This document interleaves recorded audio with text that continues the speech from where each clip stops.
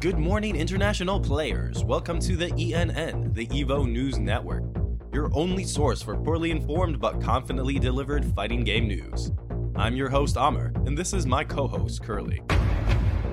Thanks, Amr. Let's take a look at tonight's top stories. In Ultra Fight Dakianta 2, the power of Kusoge compels you. In Eunice, the birth of Shin Clearlamp. In Tekken, only faith can vanquish Ni, the false god.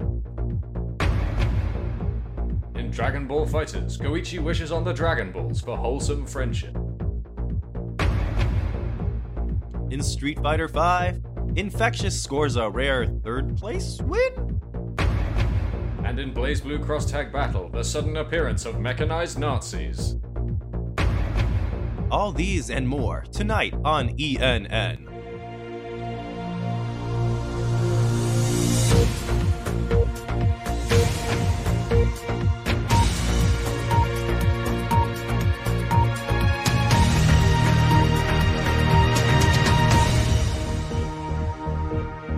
Hello, Curly. Welcome back. It has been a packed week, and we have a lot of things to unpack. It sure has. In the time since we released our last episode, or I guess recorded our last episode, we've had Evo, we've had all of the post-Evo discourse that entails, and Evo was absolutely stacked this year. Holy shit, what an Evo it's been. So obviously we're going to start with a headliner, Ultra Fight Dakianta 2. Yeah, right? The biggest game at Evo this year, Ultra Fight Dakianta 2. Of course, you've all heard of it. You've all got mains, and you're practicing it by now. What a great game, right? Yeah, you saw that video that I did with Josh. Yeah, exactly. So let's imagine that you've been living under a rock for the last month, and you don't know what Ultra Fight Dakianta 2 is. What is Ultra Fight Dakianta 2? Oh man, this is like the second coming of Dong Dong Never Die. Yeah, it's like it's Dong Dong Never Die by way of Capcom vs SNK 2 by way of I don't know, Street Fighter MS 3, Paint, Guilty Microsoft Gear. Paint. Yeah, it's a game that looks like it should be just Kusoge, this like the most trash tier game that like doesn't work at all, but is like actually incredibly thought out, even though it's completely broken. Right, so Ultra Fight Dakianta 2, if you don't know what it is, it's a 3v3, 2v2, 1v1, or 3v1, or whatever, and the character's health bars will... Yeah, exactly. The character's health bars and damage values will scale to the number of characters that you pick.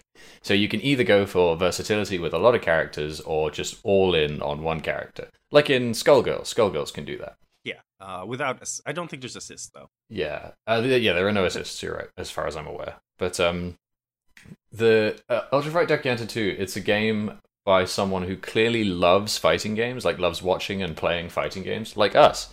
So it's a great game for people like us to play, and it's it's complete nonsense. Like, the characters are all like, they look like MS Paint drawings, but in a very charming way. Yeah, there's like a clear art style. Yeah, right, exactly. It's like, what if you drew all the fighting game characters you loved in your notebook between classes? But also they were cats. Exactly. But it feels like smooth. It feels the animation. It's weird to say about this game, but the animation very much suits that style of drawing, right? Like it looks fun. It looks cool, and it's like pretty easy to play. Like the combo system's pretty expressive and open, and one button specials and supers. Right, exactly. So I heard about Ultra Fight Dakianta 2 just talking on a fighting games Discord, and we noticed that this. Anime Evo, the anime side of Evo, which is not like this official huge tournament like Evo is, it's sort of side tournaments, much more community run, had this 65-player bracket for this game that none of us had ever heard of. We looked at it and we were like, what the hell is this? And that was how we found out about Ultra Fight Dakianta 2. I looked into it, I looked up one video of it playing, and I said to myself, immediately we need to play this game. Yeah, I'm always on the Kusoge life. Yeah, exactly. I'm always looking for the new shit game to play. So I saw this on Twitter and I immediately downloaded it and started playing it. And this is like one of those games that is immediately goes from the what the fuck is this when you show it to your friends to like everybody howling and like laughing and then constantly asking you to keep playing it. It's something of a Cinderella story of this kind of game, I guess, because it's like you get this game and it's ridiculous and it's confusing and it's weird, and a small number of people find out about it, and then people like me, they find out about it and they're like, everyone has to play this, and the people are looking at it and they're like, why would you want us to play this game? And then you put it on and you start playing it and they're like, oh, they immediately get it because it's just so fun. Yeah, like if you know the very basics of fighting games, like moving, doing moves, doing supers, and that kind of thing, it's just instantly having fun. Like wild shit is happening all the time. Yeah, you can immediately understand the things they're taking from and playing from. Like right, exactly. There's so much funny, and like you just like accidentally figure out mechanics. There's parries in this game, Street Fighter 3 style. You can parry everything. There's it's great. different super styles too. There's one specifically for parries where you get health and meter back, but you can't block. Yep. There's one where you just walk forward and it builds meter like frighteningly fast. Yep. Like if you walk for like 3 seconds, you built up a whole bar. Yeah, and it's like it has all of the hallmarks of like sort of the weird idiosyncrasies of fighting games. Like there's a character who is he's styled after Q from Street Fighter 3. He wears this long trench coat and he's got a gun or whatever, but he like throws people around. Though. Yeah, but he's also a crocodile man, and there's a robot version of him, who has drill hands. And I picked this robot crocodile, and within like 20 seconds of playing the game, I was doing a super that like chipped my opponent's entire health bar out. It's just like matches are over like so quick, but in a way that it makes you just want to run up and play again. It's the a protagonist ton of fun. Is like named Kianta, and there's a Kuma version of him that can do an air super that shoots like fireballs through the air. Right, yeah, like Akuma's supers in Marvel or something. He just shoots 100 fireballs out of his hand. But also has the Raging Demon, except supers are one button, so you just push a one button Raging Demon. And with the walk forward super, you can walk forward, throw a fireball in the air and make them block it. And then as they're blocking it, walk forward so that you can do the demon. Yeah, it's a whole mess, and honestly, there's only so much justice we can do to it by describing it to you, because it is free on the Steam store, and you can just download and play it. So if you're looking for a weird way to spend an afternoon or evening, I definitely recommend Ultra Fight Dakianta 2. And people have been talking about it so much that we're going to need to do a full episode about it. Yeah, so. I did a video with Josh about it, just kind of on a whim. Yeah. Like, oh, people need to see this. There's not a lot of videos on this game, so it ends up being like one of the top results. Right, exactly. But yeah, you need to see. You need to at least witness this game. This is a game you witness. And if I could tell you one thing to sell you on Ultra Fight Dakianta 2, it's that when you operate the menu in this game, every single acknowledgement makes this sound, which means that when you press like 3 buttons quickly in a row, or you and your opponent are both pressing buttons as quickly, it makes this sound like this many times. Yeah. It sounds hilarious. Oh, it sounds hilarious. If you click the credits, the first thing that happens is it just shows a picture of a smiling dog. It's such a good game. Yeah. Honestly, it's such a good game. Okay, well, we have to move on before this becomes the Kianta episode. So the big story for me of Evo was, so I was actually traveling for the weekend of Evo again, which is really annoying. But I made the time to sit down and watch the Under Night Top 8 because, as you will find out soon, Under Night is my game. I love that shit. I play it as much as I possibly can, and it's a lot of fun. And it was the Under Night's first year at Evo this year. Mr. Wiz did this whole spiel about how the Under Night community have worked really hard, which I guess we have, and we are getting this Evo slot over. Typically, I guess people would say over Guilty Gear, which has been on something of a decline in Evo signups. The game is still very much alive. You still play a bunch of Guilty Gear, but there were only like 400 entrants at Evo last year, which is still, that's a big tournament. Yeah, Under Night's typically been like one of those Evo like community organized side. Right, exactly. Yeah. For the last 2 versions, definitely. Was it this year or last year that they got an official English version for the latest? So Under Night ST's official version, I believe, came out in 2000 and I want to say 17, like late 2017. Yeah, I think the English version was 2018. It came to the English version came to Steam in 2018. I know that for sure.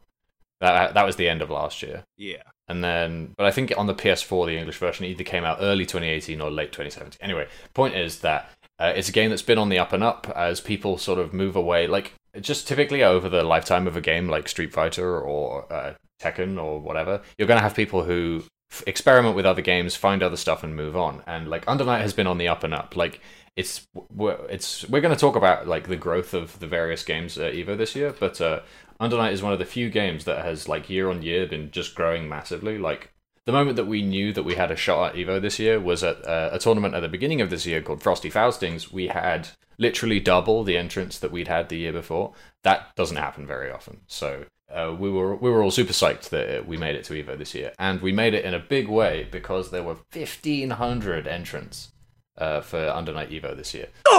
Hello, this is Curly editing the podcast. You're about to hear me get the EVO sign-up numbers wrong lots and lots of times. In the end, the ones that we talk about, Smash Ultimate got 3,500, Street Fighter V got about 2,000, Tekken 7 got about 1,800, Under Night got about 1,200, Dragon Ball got about 1,200, and Blaze Blue Cross Tag Battle got about 650. Okay, bye! That is a lot for an anime game made with French bread's lunch money. But yeah. The money they got from doing contract work, basically, I guess. Yeah, pretty much. It's sort of it's like Arc System Works, but on a much smaller scale, I guess. Because though Melty Blood made French bread famous, it's free, so it didn't make them a lot of money. But yeah, I'm super happy for French bread, super happy for Under Night, and I was super happy to watch this top 8 because it was not at all what I expected it to be, and it was hype as hell. Yeah, they got Enkidu in there, made top 8. Right, yeah. So the most stacked Under Night tournament of all time, and one of the people playing the top 8 is playing widely agreed upon the worst character in the game, and 2 of them are playing the second worst character in the game. So, like, already we knew it was going to be an interesting one. So the big narrative, I guess, coming into EVO this year was we were interested in what was going to happen between Red Blade, the best player in North America, and Clear Lamp, who is the best player in Japan. So we have these 2 players from very different scenes, very different like play styles, I guess, and they've clashed at a bunch of big events. And we wanted to see how they would clash at the biggest event. But what we didn't expect is that Red Blade would not even make top 8. In fact, all of North America got bodied out of the bracket before top 8 even started. And the final top 8 was 7 Japanese players and 1 Canadian player. And the Canadian player was playing Enkidu. Yep, the worst character. Yeah, it was pretty hype. So it was like, going into it, I thought of these players, I only really recognize Clear Lamp. Clear Lamp is like a huge deal. He's fantastic at the game. He wrote most of the guides. So if you've like tried to learn how to play Under Night, chances are you're familiar with his work. Yeah, I know, I've probably right? read it. He's sort of legendary in the arcade scene. He plays a fantastic Byakuya, which is this sort of spider teen who. Yeah, he's got like, if you know like the Iron Spider costume for like Spider-Man. Oh yeah, I've metal arms coming out. It's kind of like that. Yeah. He can put webs as like traps on different parts of the screen that activate after a few seconds. So you can like put something, pressure somebody, hit them, and then they'll get hit by like a web in the air, and you can keep continuing. Yeah, exactly. He's got he sort of with the webs, he sort of exemplifies this what we call set play style play, where he gets you in the corner, puts you in a situation, and you know there's a very like a tiny number of decisions for you to make, and only one of them is the right decision. And if you make the wrong decision, you're back in the same setting, the same situation, and we lather, we rinse, repeat until you're dead. Clear Lamp is amazing at that, and he's really, really good at the game. But because he was the only player in the top 8 that I recognized, I expected it to be really like hard to follow, hard to get invested in. But actually, the play from these players was just incredible. Like, we expected this from a giant Evo for this game that has never had a tournament bigger than like 400 players, is that the level of quality in the play from the top level players was just incredible. Like, if you want to go back and watch I absolutely recommend, by the way, for all of these games, if you're interested, go and watch the VODs of the top 8 on whatever streaming site or YouTube or whatever, because they're really fantastic viewing. And the player that I would say that you should definitely watch out for in this Under Night top 8 is Hishigata, who is playing Nanase, who is this like teen girl with a big sword and like winged shoes. She's great. She she tweets when she kills you. She like tweets about it. It's really funny. But just this absolutely relentless aggression, like tiny little like, you know, these two players are dancing around at like a sort of full screen, you know, and then you get these tiny little clips with the sword, like just little hits, and Hishigata just made these giant openings out of them. Utterly relentless offense. It was incredible to watch. And we also had this Enkidu player and these two Mika players. We never expected to see that, like never. It was an absolutely incredible top 8. Absolutely incredible. I loved it. I want to watch it again. Hishigata at one point let go of his controller to get a timer scam. He's like, I'm gonna win by time anyway, and just lets go of his controller. And like, did something happen? Did he lose his controller? Did it disconnect? And he's like, no, he did it on purpose to flex. Yeah, it was literally a flex. So yeah, Hishigata. So in Under Night, timeouts are a very common thing due to the way that the resource system works and the way that the I guess the flow of aggression works in this game is that often it is a good idea to just stay back and let your opponent do their thing. And sometimes both players decide that it is best to let their opponent stay back and do their thing. So you get a lot of games go to timeout, and Hishigata was like so sure that he was going to win this timeout that it's like normally, like, you know, when you only have 3 or 4 seconds left and your opponent is at a huge life advantage, it's like, well, I can't kill them. So you see, you know, funny stuff like that. But there were like 10 seconds left in the round, and Hishigata just put his controller down, and his opponent was like, because like there was probably enough time for him to get that life lead back, but he was just so confused by what was happening, and the commentators were both like, what? Yeah, that he just got it, and it was amazing. Yeah, it's kind of like there's this thing that people call the no mix up, where you just basically do the same thing repeatedly to like confuse somebody, and this is like the no pressure. Like I'm doing nothing but exuding my aura to intimidate you and confuse you. You destroy your opponent with just raw psycho power. Like the psychic damage is more than enough for me. Right. So yeah, that's what I was going to say. Is the so the final? So Hishigata, unfortunately, in a really tragic game, lost. Went out in third against Ohito, who was the other winners finals player, who eventually went on to play Clear Lamp in the grand finals. And the other thing about the grand final, like, so hang on, yeah. So we have Ohito go back to grand finals with Clear Lamp, and but because by this point Ohito has, you know, he's played against Clear Lamp a bunch, and he's now played at this Evo against Clear Lamp a bunch, and like he's been in the set play situation with Byakuya's webs so many times that we saw some genuinely incredible stuff. Basically, there was this one point where Ohito is knocked down in the corner. There are 3 webs around, so that's like 3 directions you can't move in, and 3 like options that taken away from you. Yeah, the options that are taken away from you, and like there are also additional offensive options for Lamp, because if Lamp runs in and throws you, he can throw you into a web, which allows him to extend his combo, like you mentioned.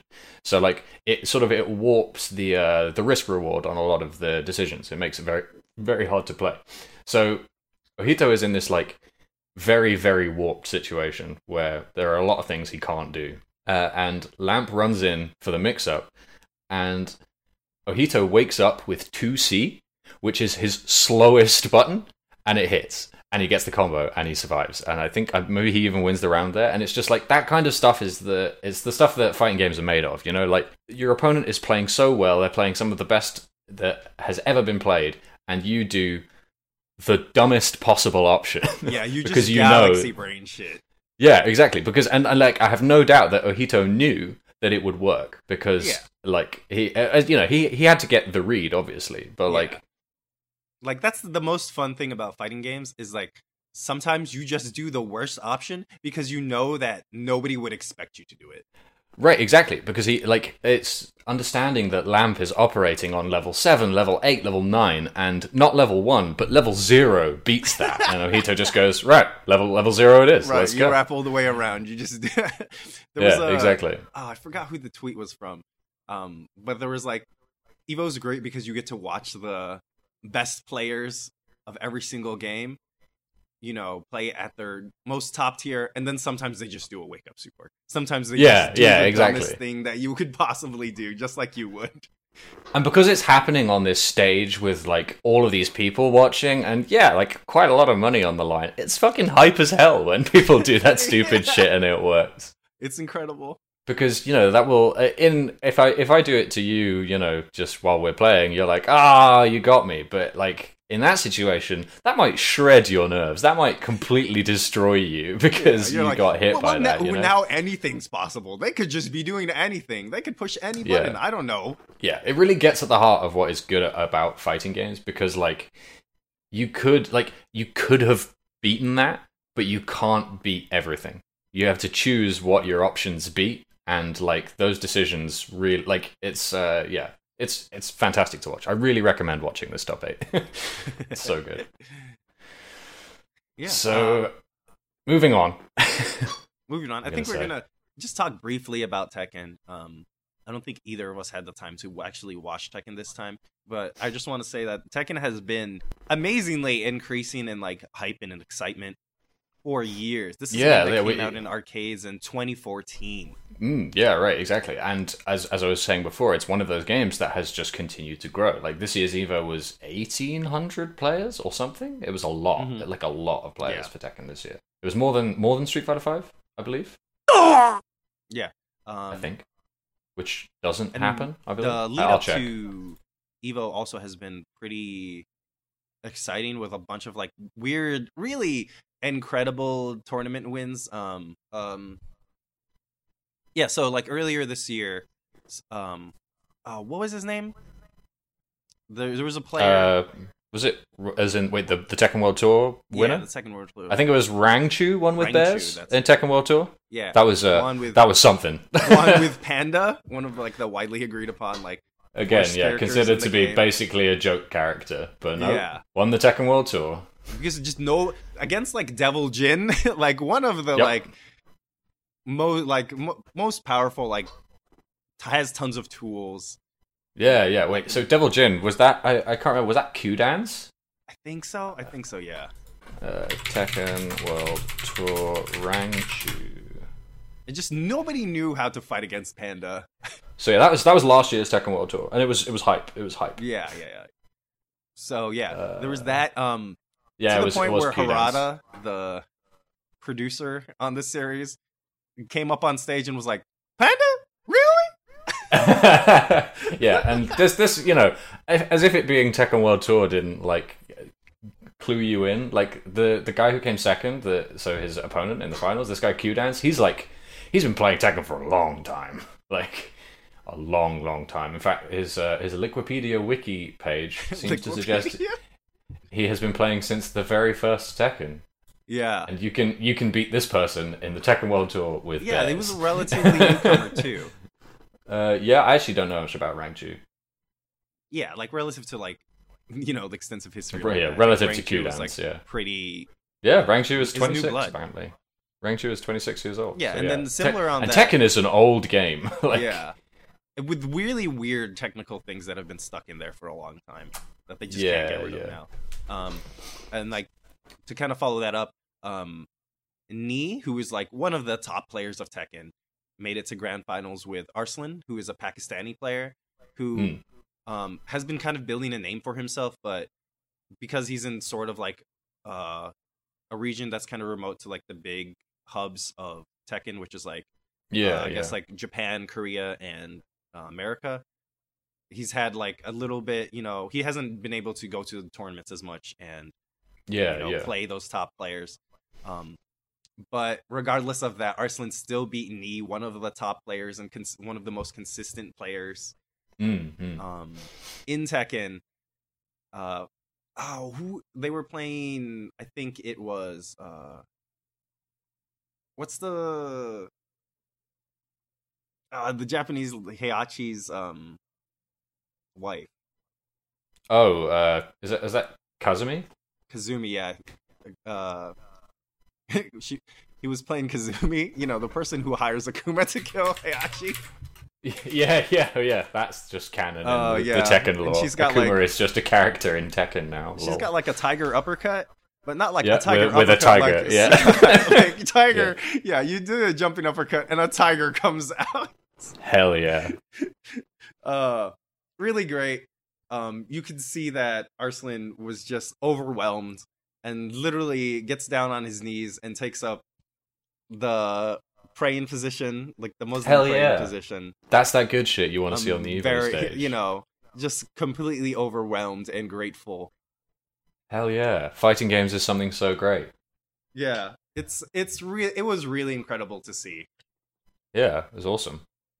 And this is something like you mentioned that it like you know, if you're in Pakistan or one of these other like sort of I guess these like deprioritized areas for big fighting game communities, it's awesome to see success coming from those kinds of places, right? Like we saw a lot of this narrative last year with the Dominican Republic and Street Fighter. Mm-hmm. Like we've got, because of these, it's like a sort of a sign of, I guess, sort of more effective community outreach programs that we're getting from these big, you know, America-centric or Japan-centric esports initiatives, because like with some elements of Street Fighter's Capcom Pro Tour, or in this case the Tekken World Tour, like the Tekken World Tour is actually a pretty fantastic system for getting people from these other places involved. Mm-hmm. Because the particulars of the Tekken World Tour dojo, which I have had to become intimately familiar with as a tournament organizer, is that so you need points to qualify for the Tekken World Tour finals, right?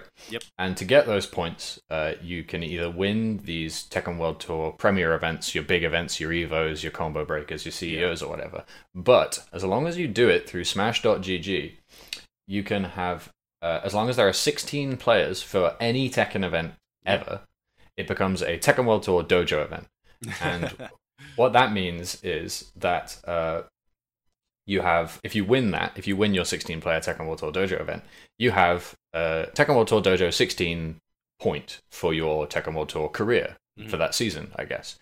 And there's another one at 32, another one at 64. I think there might be another one at 96 or something. Yeah. But the 3 biggest Tekken World Tour dojos you've been to, they are part of your Tekken World Tour finish. So what that means is that you get huge players coming to these events because they need the big dojo finishes to actually make it to the Tekken World Tour. And what that basically means is everybody wins. People in like dedicated but not officially supported Tekken communities can become part of this international tour. That means that people, like, you get community events that are so big in the dojo that people actually fly out to them to round out their Tekken World Tour season finishes and stuff like that. Mm-hmm. And yeah, you basically grow an international fighting game community. I think it's really impressive that they've done this. I think everyone should do it. Capcom, please make a dojo system for next year.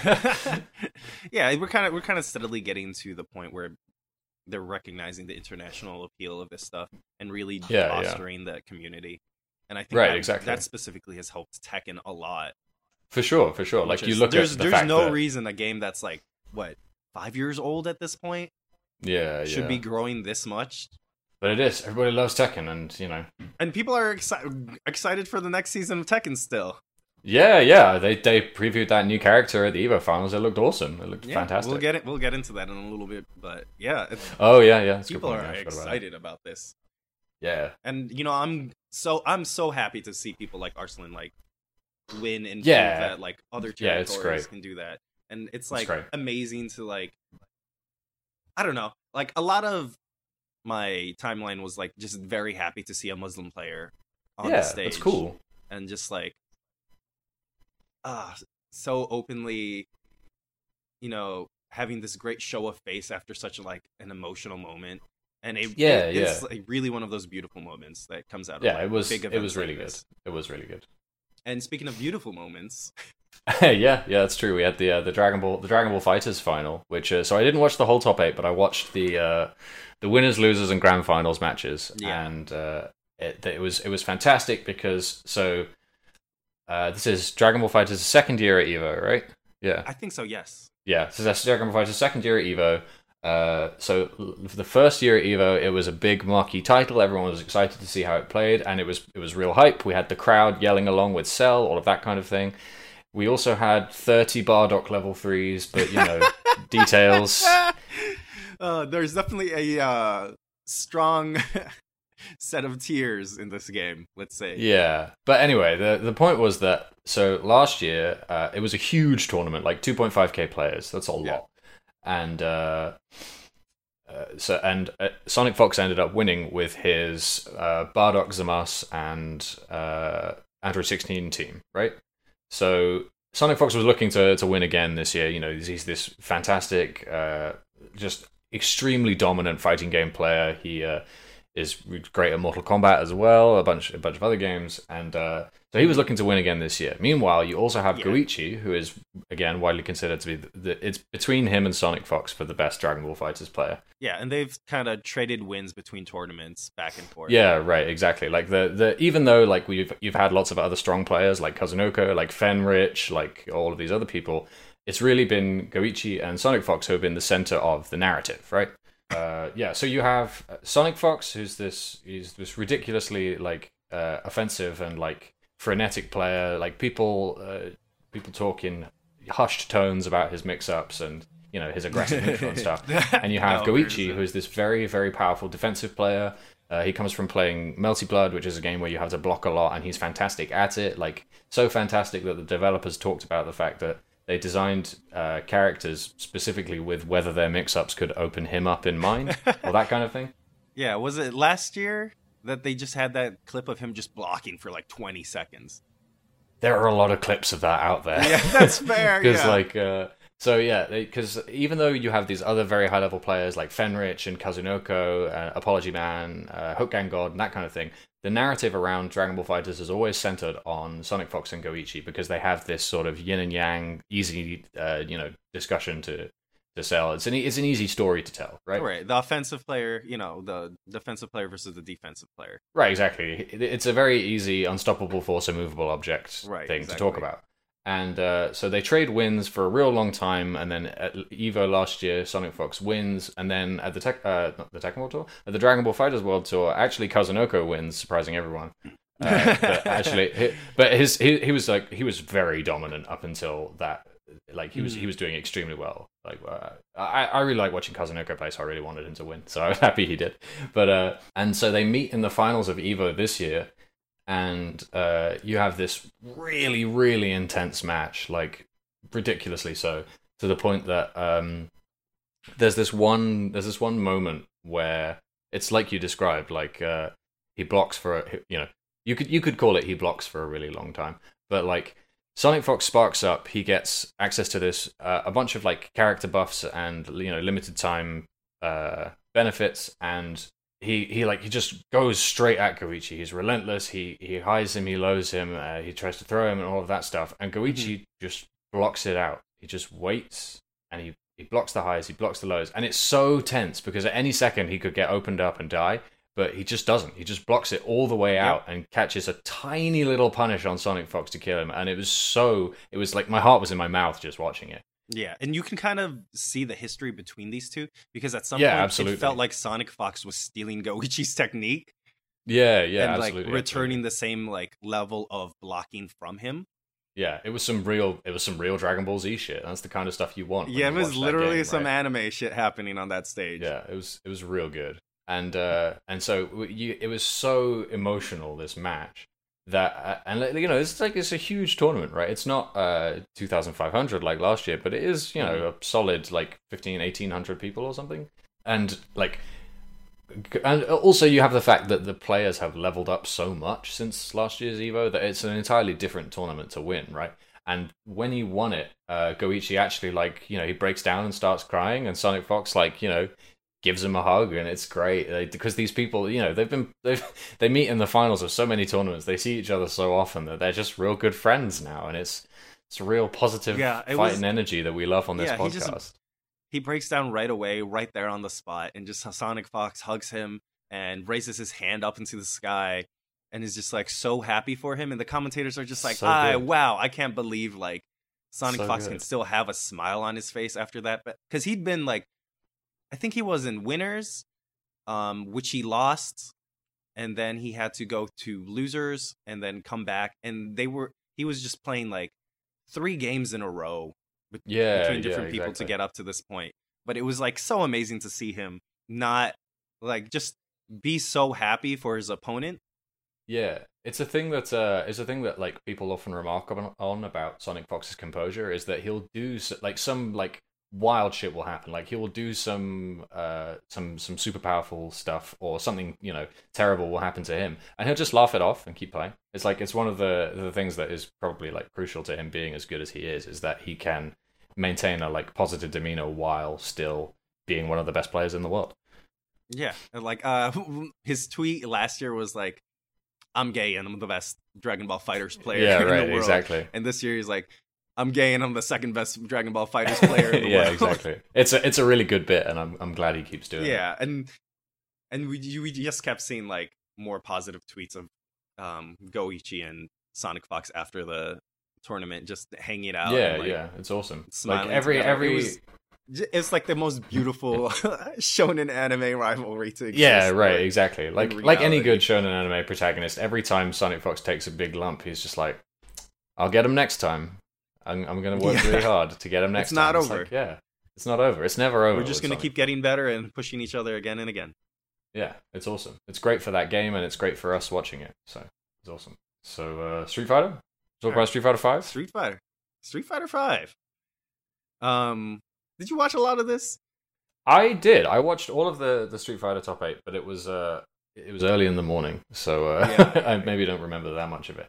But the story coming into Street Fighter 5 this year was we've had a season where it's been dominated by people. I guess it's been dominated by people like Punk and Bon-Chan, who have been playing Karin basically. So the big names in the game have been Karin, Rashid, Zeku, and is that it? There are probably some more that I can't think of right now. But like we've had Street Fighter 5, right? So I was saying that the big characters coming into this have been. Oh yeah, so I was saying that as the game has got on a bit, people are I hesitate to use the word solved, but people certainly know more about the game. Like it's tighter now. You have to win on tighter margins. So the players who've been doing well, the Punks, the Bon-Chans of the world, are very good at giving you a rope and watching you hang yourself with it. Like they'll push you into a corner, and they'll stand like at a very tempting range for you to try and throw them or do a low kick, and they'll step just outside and kill you for it. And that kind of thing happened all over this topic. It was brutal. It's brutal to watch someone get murderized by, particularly Karin, who can hit with like a little low medium kick and then do a big confirm into a super, and you just die because that super does a bunch of damage. And so the top 8 was really cool because my boy Infectious from the UK, he went really deep. We were super close to defending UK champions of Street Fighter 5 Evo after Problem X won it last year. Yep. If you're interested in watching Street Fighter play, definitely watch Infectious play, because he's a fantastic player, and he has a real like Terminator face on when he plays. He displays no emotion whatsoever, and he went really deep. He was doing really well, and he just got edged out. And instead, we had Big Bird and Bon-Chan in the final. So Big Bird on Rashid and Bon-Chan on Karin, right? Yeah, Big Bird, interestingly, from I believe the United Arab Emirates. Okay, yeah. So an actual Arab player playing an Arab character, which was dope. Yeah, awesome. Especially for me, particularly. Yeah, it's great. As I also play Rashid. I was rooting for him. as we may go into later, the FGC has it has a lot of problems, but it is international. There are a lot of at some level there are a lot of people from a lot of different places in the FGC, and it's great to see them on stage at EVO. Yep. Bon-Chan, of course, being a Japanese player, the Japanese are sort of widely regarded as very skilled in Street Fighter, and among other fighting games as well. But Street Fighter in particular, they have a long history of winning at EVO. So they've got that arcade scene, and that really helps with building up local tournaments and getting real life experience. Yeah. But yeah, he kind of just runs over him. Big Bird kind of runs over with just perfects again. Yeah, Rashid is this character who exemplifies this absolutely hyper aggression at a high level in Street Fighter Five. Like he's just, it's so hard to like weather the storm of Rashid's offense. Yeah. One of the infamous tools Rashid has is he has this move called Spinning Mixer, where you can run at you and go in like 3 different angles as he spins into like a little tornado.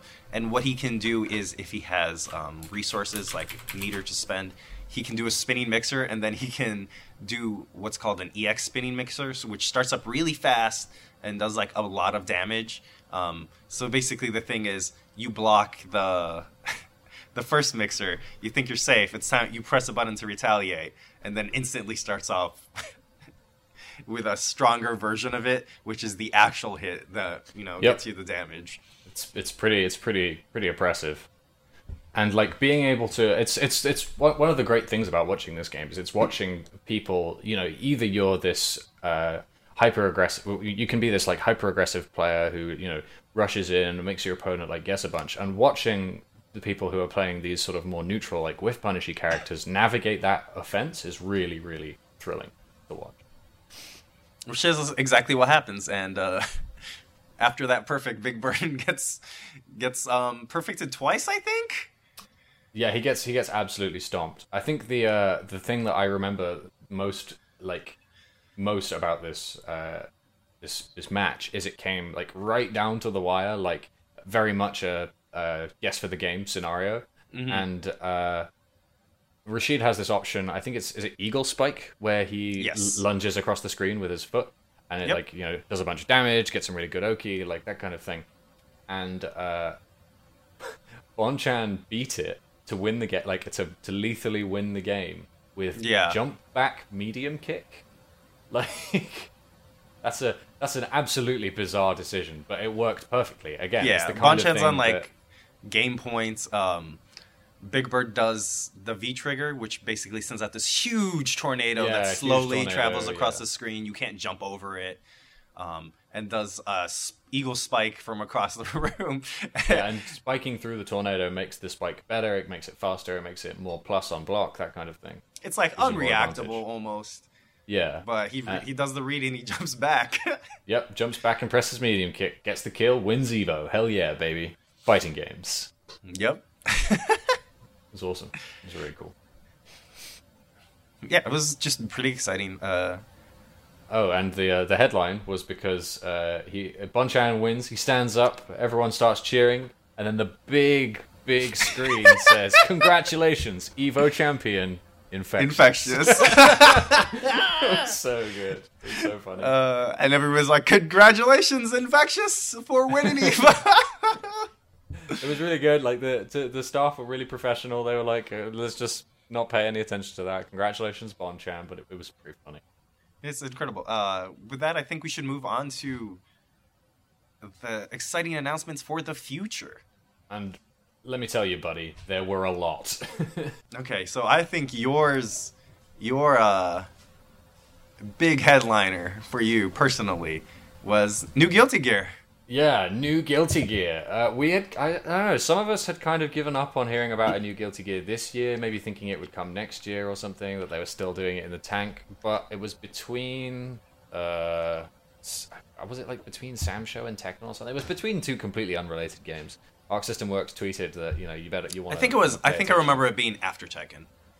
Yeah, in fact, it would have been after Tekken because I went to bed. I remember that. Tekken went on too long for me to stay up and watch it, so I didn't. And then after Tekken, we had this, you know, Tekken put out a trailer for their cool new character, and then we had the Arc System Works guitar sting, you know, the intro that they have for all of their games, and fucking there's a new Guilty Gear, like a brand new one with a new engine and a new everything. So it's running on Unreal Engine 4. All of the if you can imagine this, all of Arc System Works' previous best-looking games ever made were not even running on Unreal Engine 4. That was an Unreal Engine 3 thing.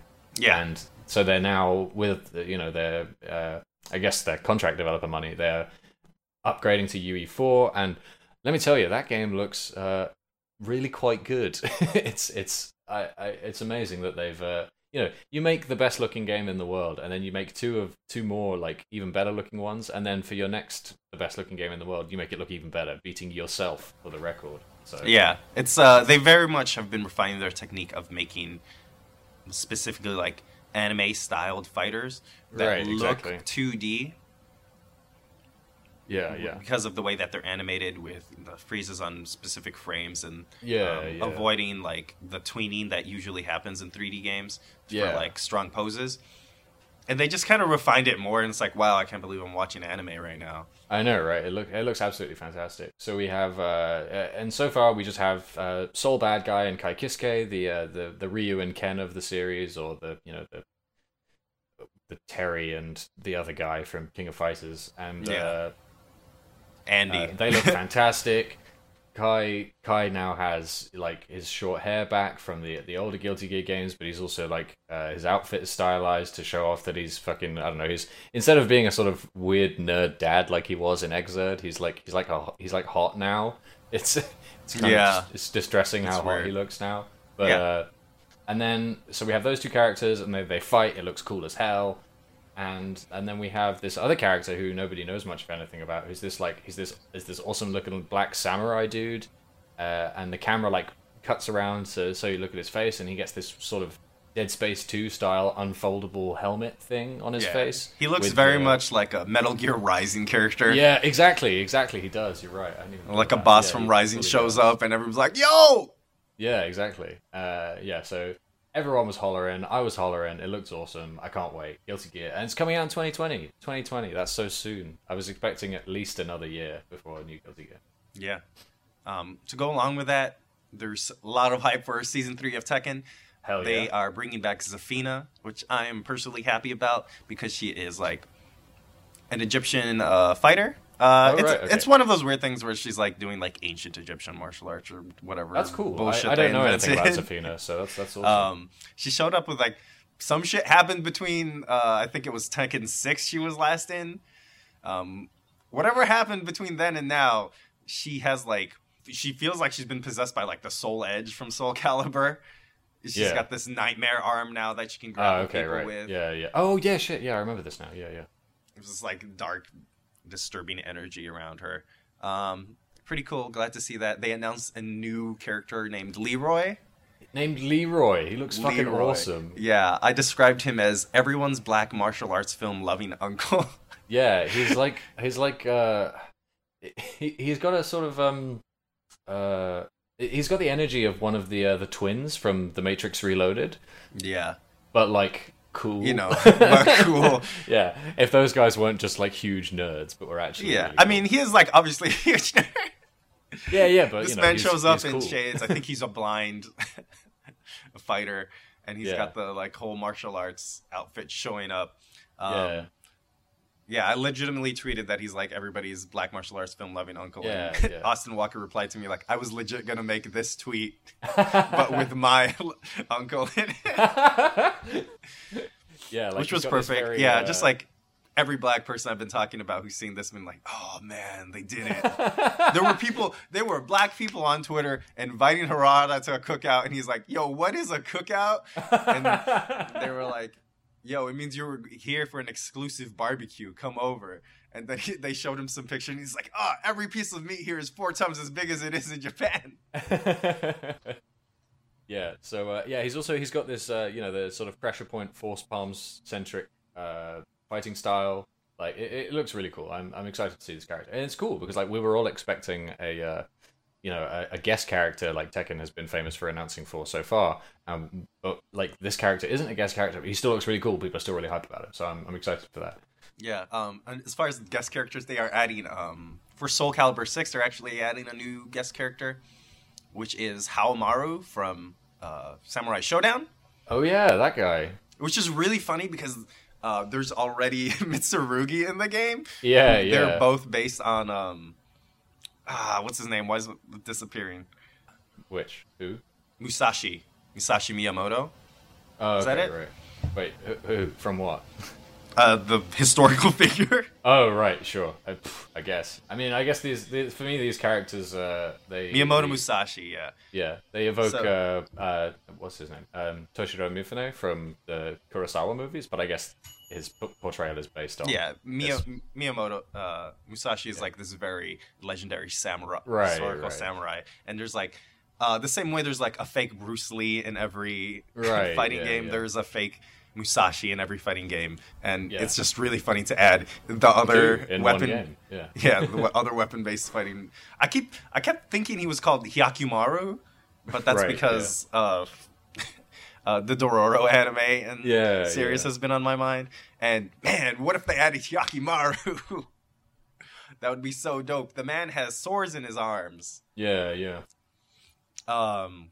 But yeah, that was really funny. I'm interested to see how they differentiate him from, what's his face? Why is my brain just... Mitsurugi? Mitsurugi, yeah. Maybe we'll just give him the fireball. Yeah, maybe. So, BlazBlue Cross Tag Battle had 4 new characters. So one of them was some gross Senran Kagura character. Ew, why did you do that? Senran Kagura being the like really gross. It's like, oh, this would be cute if it's like cute ninja girls hanging out and fighting, except that they're all underage and they're all fucking school kids. The and their camera is clothes really creepily. It sucks. Yeah, it's fucking. Oh my god. Don't that's in children. there now. Come on. Cool. Yeah.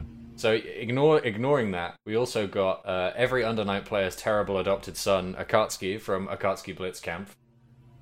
The Nazi fighting game. Yeah, the Nazi fighting game, which occupies a very peculiar space in pop culture. Yeah. Somebody on Twitter felt the need to explain. He's not a Nazi. He's an Imperial Japanese Captain America. Which is maybe the worst way that you could read Akatsuki Blitz Camp. But not only did they add Akatsuki from Akatsuki Blitz Camp, but they also added Blitz Tank, the Nazi skull tank. Why? It's just a big fucking Nazi tank, and it's just got a big skull face on the front of it. Yeah, shoots lasers, has a flamethrower, can still jump and throw. But, I think the lore says that they might be people who got turned into tanks. I mean, I played probably more Akatsuki Blitz Camp than anyone needs to, and I didn't get it. So it's Blitz Tank is just there, you know. He's just there. And the big meme this is a character this is a game that contains Iron Tager from BlazBlue and Waldstein from Undernight. These are big guys, and let me tell you, Blitz Tank makes them look small. He takes up his half of the screen. Yes. God. It's like, I guess like the only comparable thing is like the Giants from Tatsunoko versus Capcom. Yeah, it's almost that big actually. But you can play him and also, I don't know, fucking. You can have a tag, having that on screen while all the tag assists are happening at the same time. Even better, you can be playing as, an ordinary wayfish teen, and then just press a button and just yeet a tank at them because that's your assist. Like, yeah, sure, okay. And they also added Neapolitan, another Ruby character. Finally, they made me wait for over a year to add another Ruby character to this game, and they finally did it. They're fucking cowards. Yeah. And 5 more characters to come.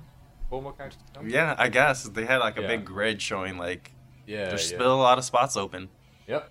So and that's part of the BlazBlue Cross Tag Battle version 2 update. So they're changing a bunch of stuff about the system. They're changing the UI. It's a very much a new version, and it has a new season of DLC to come with it. Street Fighter Arcade Edition. Yeah, exactly. BlazBlue Cross Tag Battle Blitz Tank Edition. They added the Nazis and they added the underage schoolgirls. Yeah, that sucks. I think video games might be bad, folks. Yeah, they might be. Street Fighter V got some new characters. It did, and it was a big shame because they were leaked. The person the person working at Steam, the person working at Steam who uploaded the trailer to the Street Fighter V page and then was going to untick private as soon as the announcement happened, didn't tick private, so they just uploaded the trailer to the Steam page 2 days before Evo. So we all knew that they were going to be adding E Honda, a new character called Lucia. Thank you, Lucia, and Poison, who everyone loves. Those last two are from Final Fight. Poison previously showed up in Street Fighter Cross Tekken and Street Fighter 4, Ultra Street Fighter 4, but she got a new playstyle.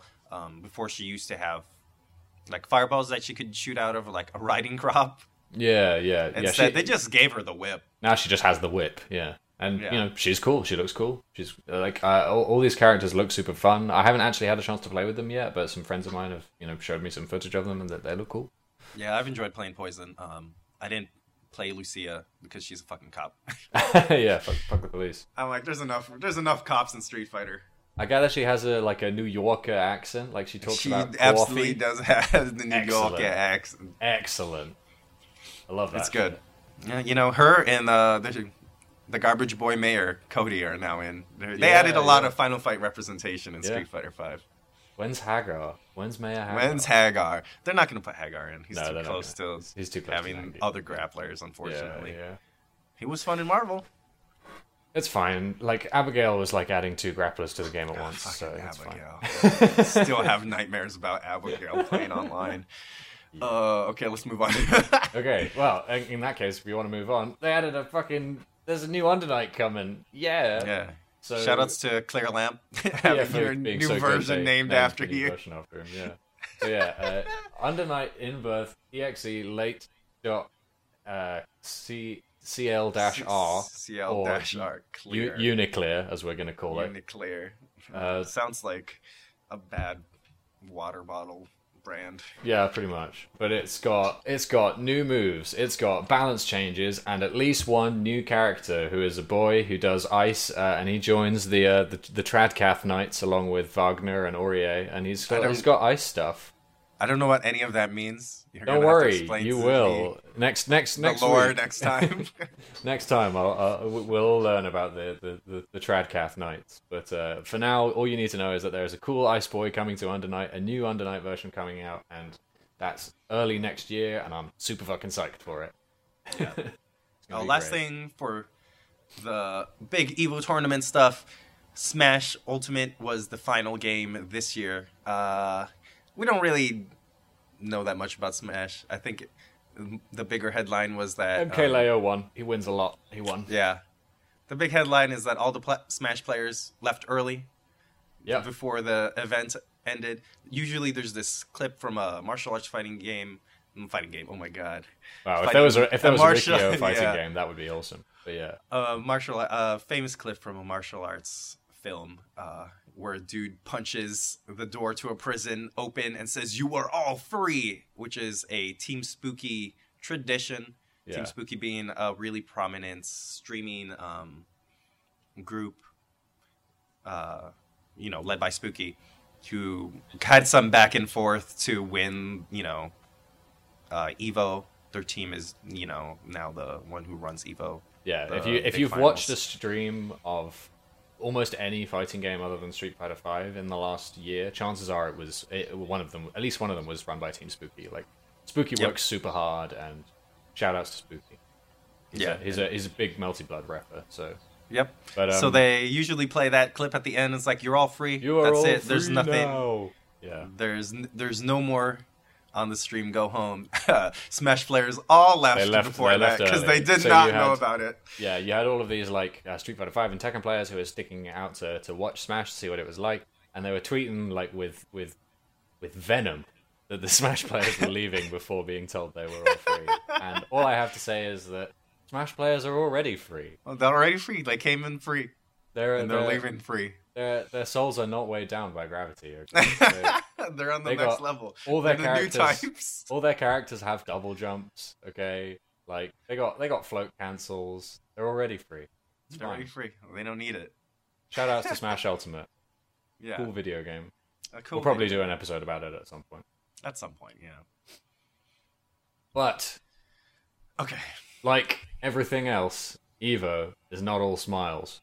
There's some bad shit in the FGC, and it's time to talk about it. Yeah, so we are going to be talking about some of the really heinous bad parts of EVO, and by extension, stuff that's happening in the FGC. This is going to carry a content warning for talk about abuse, racism, misogyny, sexual assault. So, you know, if you really just don't want to get into it, if you really, you know, find that stuff, you know, makes you upset, I would definitely skip ahead to our main game for this chat. You know, that's not a problem. I'll time code this. I'll put in a time code when I edit this, so you know when to skip it. Yeah, we just didn't feel it was right to, you know, talk excitedly about Evo for like an hour and not bring up, you know, the kind of bad stuff that, you know, really brings down the community and the excitement around, you know, what's been mostly positive, a mostly positive event. So before Evo even started, we had announcements of a Women in the FGC panel. Yes. With the Combo Queens, which is a group of like high profile women advocates for the FGC. Mm-hmm.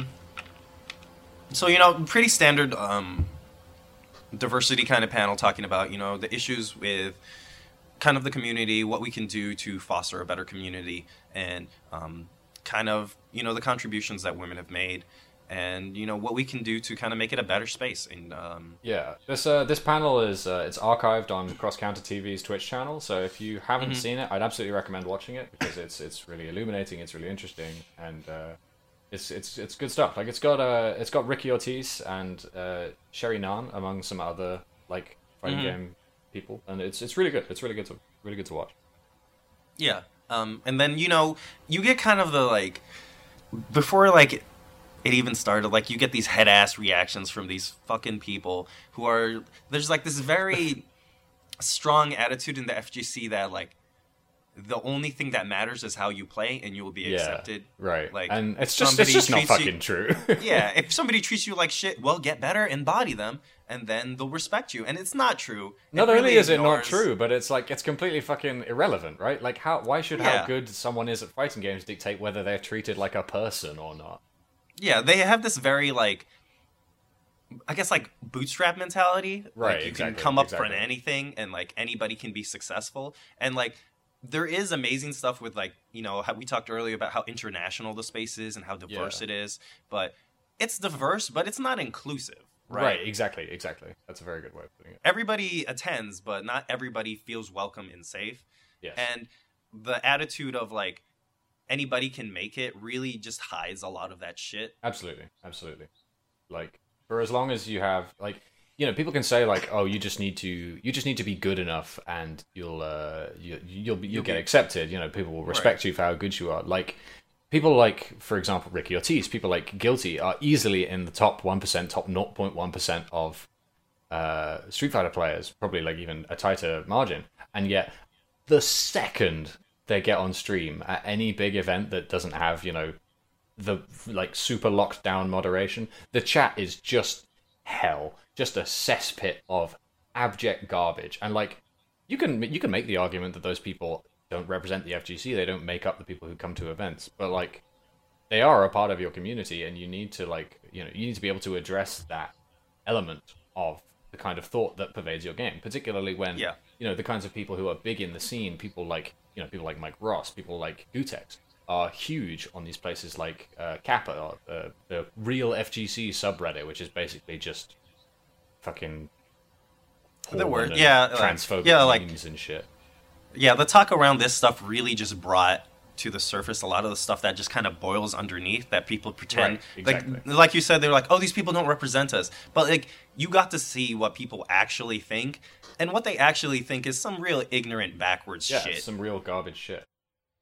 And like, it's not like you can't explain away those things as rogue elements of your community when huge like representatives for the FGC are like bad. Like so I was going to start with the Samurai Showdown final, right? Oh fuck yeah, go ahead. So like, the easiest example that you can point to of the FGC not being able to cut out, you know, negative elements is that we didn't talk about it because we were pretty disgusted by it, but like, the winner of this year's Samurai Showdown bracket was Infiltration, who was at the center of a pretty intense like legal situation earlier this year, where he was taken to domestic court and accused of like abusing his spouse at the time in an altercation which led his sponsor Panda Global to drop him and for him to basically vanish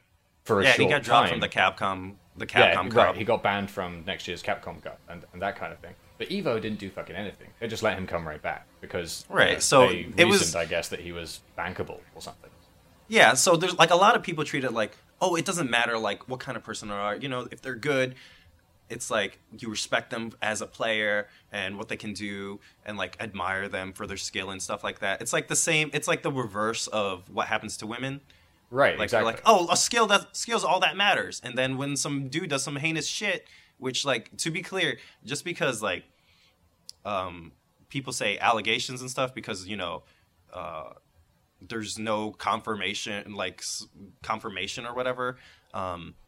Like, believe the women who come out and like right, exactly. say they've been abused. Like, this is not like an easy thing to do, and you like put yourself under so much public scrutiny that I don't believe that anybody would just do it for reasons other than they've been in danger, they felt unsafe, and they've been subject to this kind of abuse. Right, yeah. Like, the complete context for those, you know, those quote unquote allegations is that case was settled out of court in the the South Korean court, right? And for a case like that to make it to South Korean court means that the evidence must have been very strong, because frivolous cases do not make it to South Korean court. Yeah. So people are saying, well, there's no proof, you know, and it got settled. And it's like, no, that shit happened, okay? Like, let's not pretend.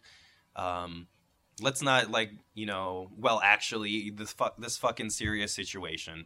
And, like, don't let fucking people like this be around. Like, just the idea that you would allow these people into this space makes it feel unsafe and uncomfortable for people. And it doesn't matter how good the matches are or how excellent the play is if, like, you know, you watch it and then you see there's a domestic abuser on stream who's not only allowed to play but win the championship and you know, take the money. Like, if you say to someone who feels like, you know, they're left out, they're marginalized by their local fighting game community, if you say to them, like, it doesn't matter, like, the FGC is like it's an inclusive space and you will find you'll find your place in this community, and then you watch Evo, which is this community showing itself to the world, and you see someone who is widely considered to be a spousal abuser on the biggest stage that this community has. Like, what does that tell you if you're a victim of domestic abuse? It just tells you that we just don't give a shit about these people, and we should give a shit about these people.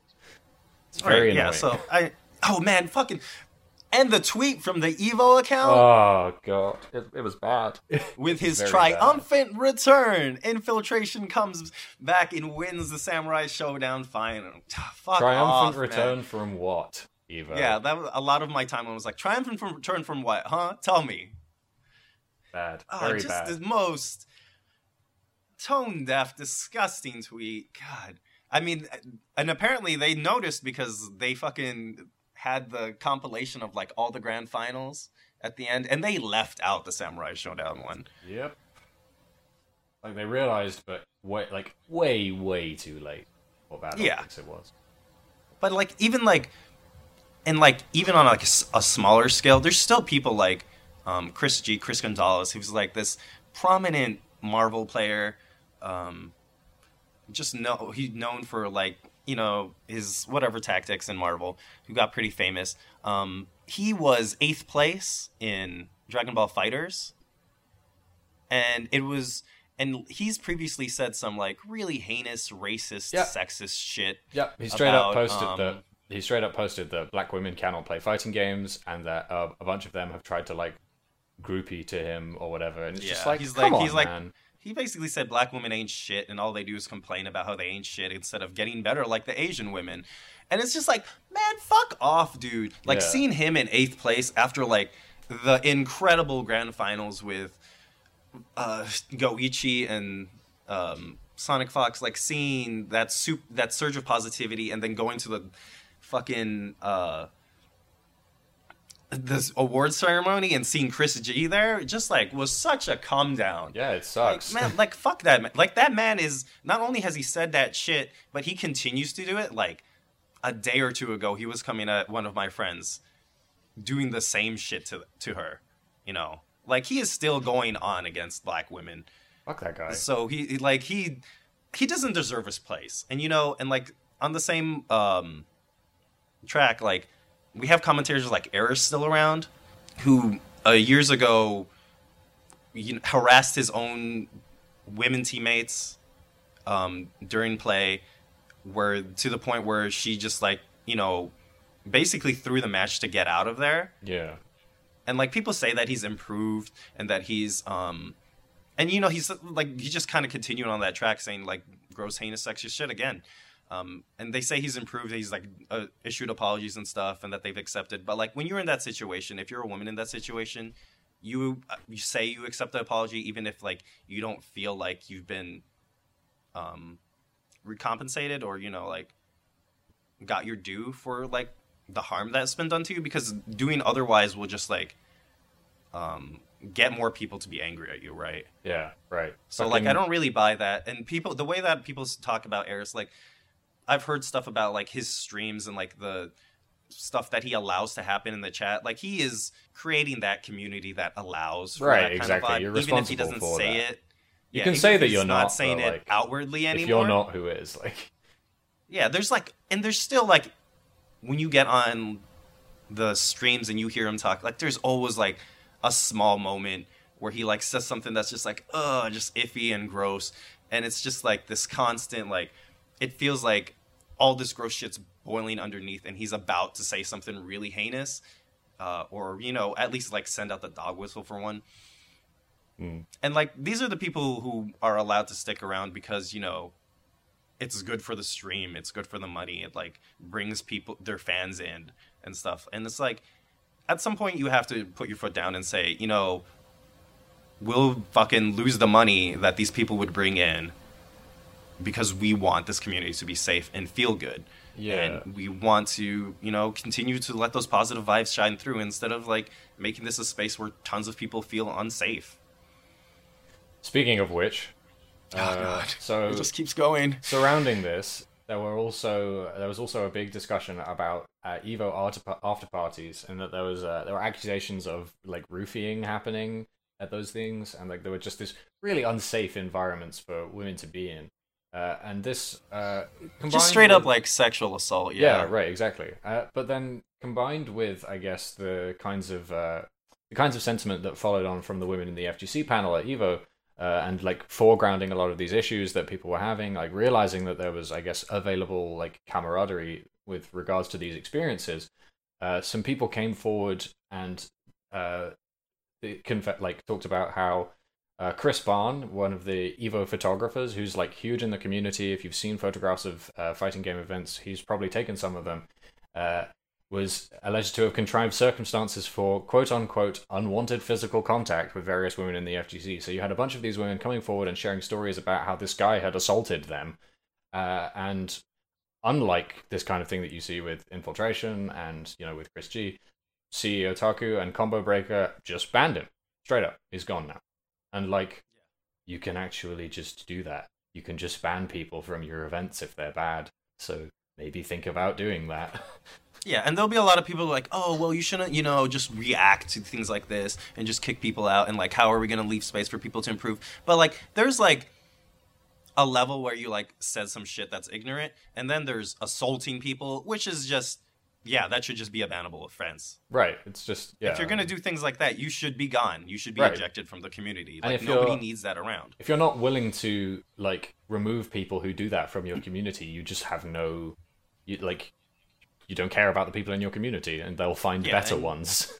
Yeah, you're telling them essentially that like stuff like this will be tolerated. Right, exactly. And then you're also telling the people who feel unsafe because of that, stuff like this is going to be tolerated. So, well, the choice is you either go to these big events that everybody goes to and that you want to go to, and risk, stuff like this happening, or you don't. You just never show up again. Yeah. And that's how a lot of people, silently disappear when they see things like this. You're not going to hear them make a big fuss, because the thing will happen that, if you make a big fuss and try to say something about it, then the people will come at you, and then you just make yourself more in danger. Exactly. So I guess the note I want to end on is the sort of the I guess the summary of these points is that, like, the FGC, like you said, the FGC likes to talk big about its inclusivity, but a lot of that is kind of toothless and old boys club stuff, because, like, they like to think that anyone can come in and make a name for themselves, or even just find a community of people that they like, and that's nominally true, but it's useless if you just use it as an excuse to do nothing, which a lot of people do and have been doing, and you need to, like, think about the impacts that is having on the community that you end up creating. Like, is it a place where people who can't find, like, community elsewhere can find community, or is it like a home for reactionary, like, elements who are just going to be, like, gross and make the experience worse for everyone? Like, you want to think about who you're, I guess, allying yourself with. You need to, like, it's not just basically, it's up to everyone to actively resist the things that make your community shitty. You can't just hope they'll go away. Right. You're not going to be able to body them in Street Fighter out of your community. Exactly. It's like... you have to actually build the community and, you know, take steps, even if they're uncomfortable and weird. Yeah. It's work that we all have to do if we want the FGC to be a good place, which I do, so I will. Yeah. a lot of people... genuinely have their lives touched by the FGC and talk about all the friendships and stuff that they make and, you know, the support networks they create. And I just want that to be true for everybody, not just for a very specific, you know, section of the population. Yeah. So, okay, that's Evo. That's Evo. That's which is like, you know, that's almost an episode onto itself. But let's move on to something more powerful and positive. Yeah. Our game for segment 2. Unforgivable. How could anybody make a game this cheap?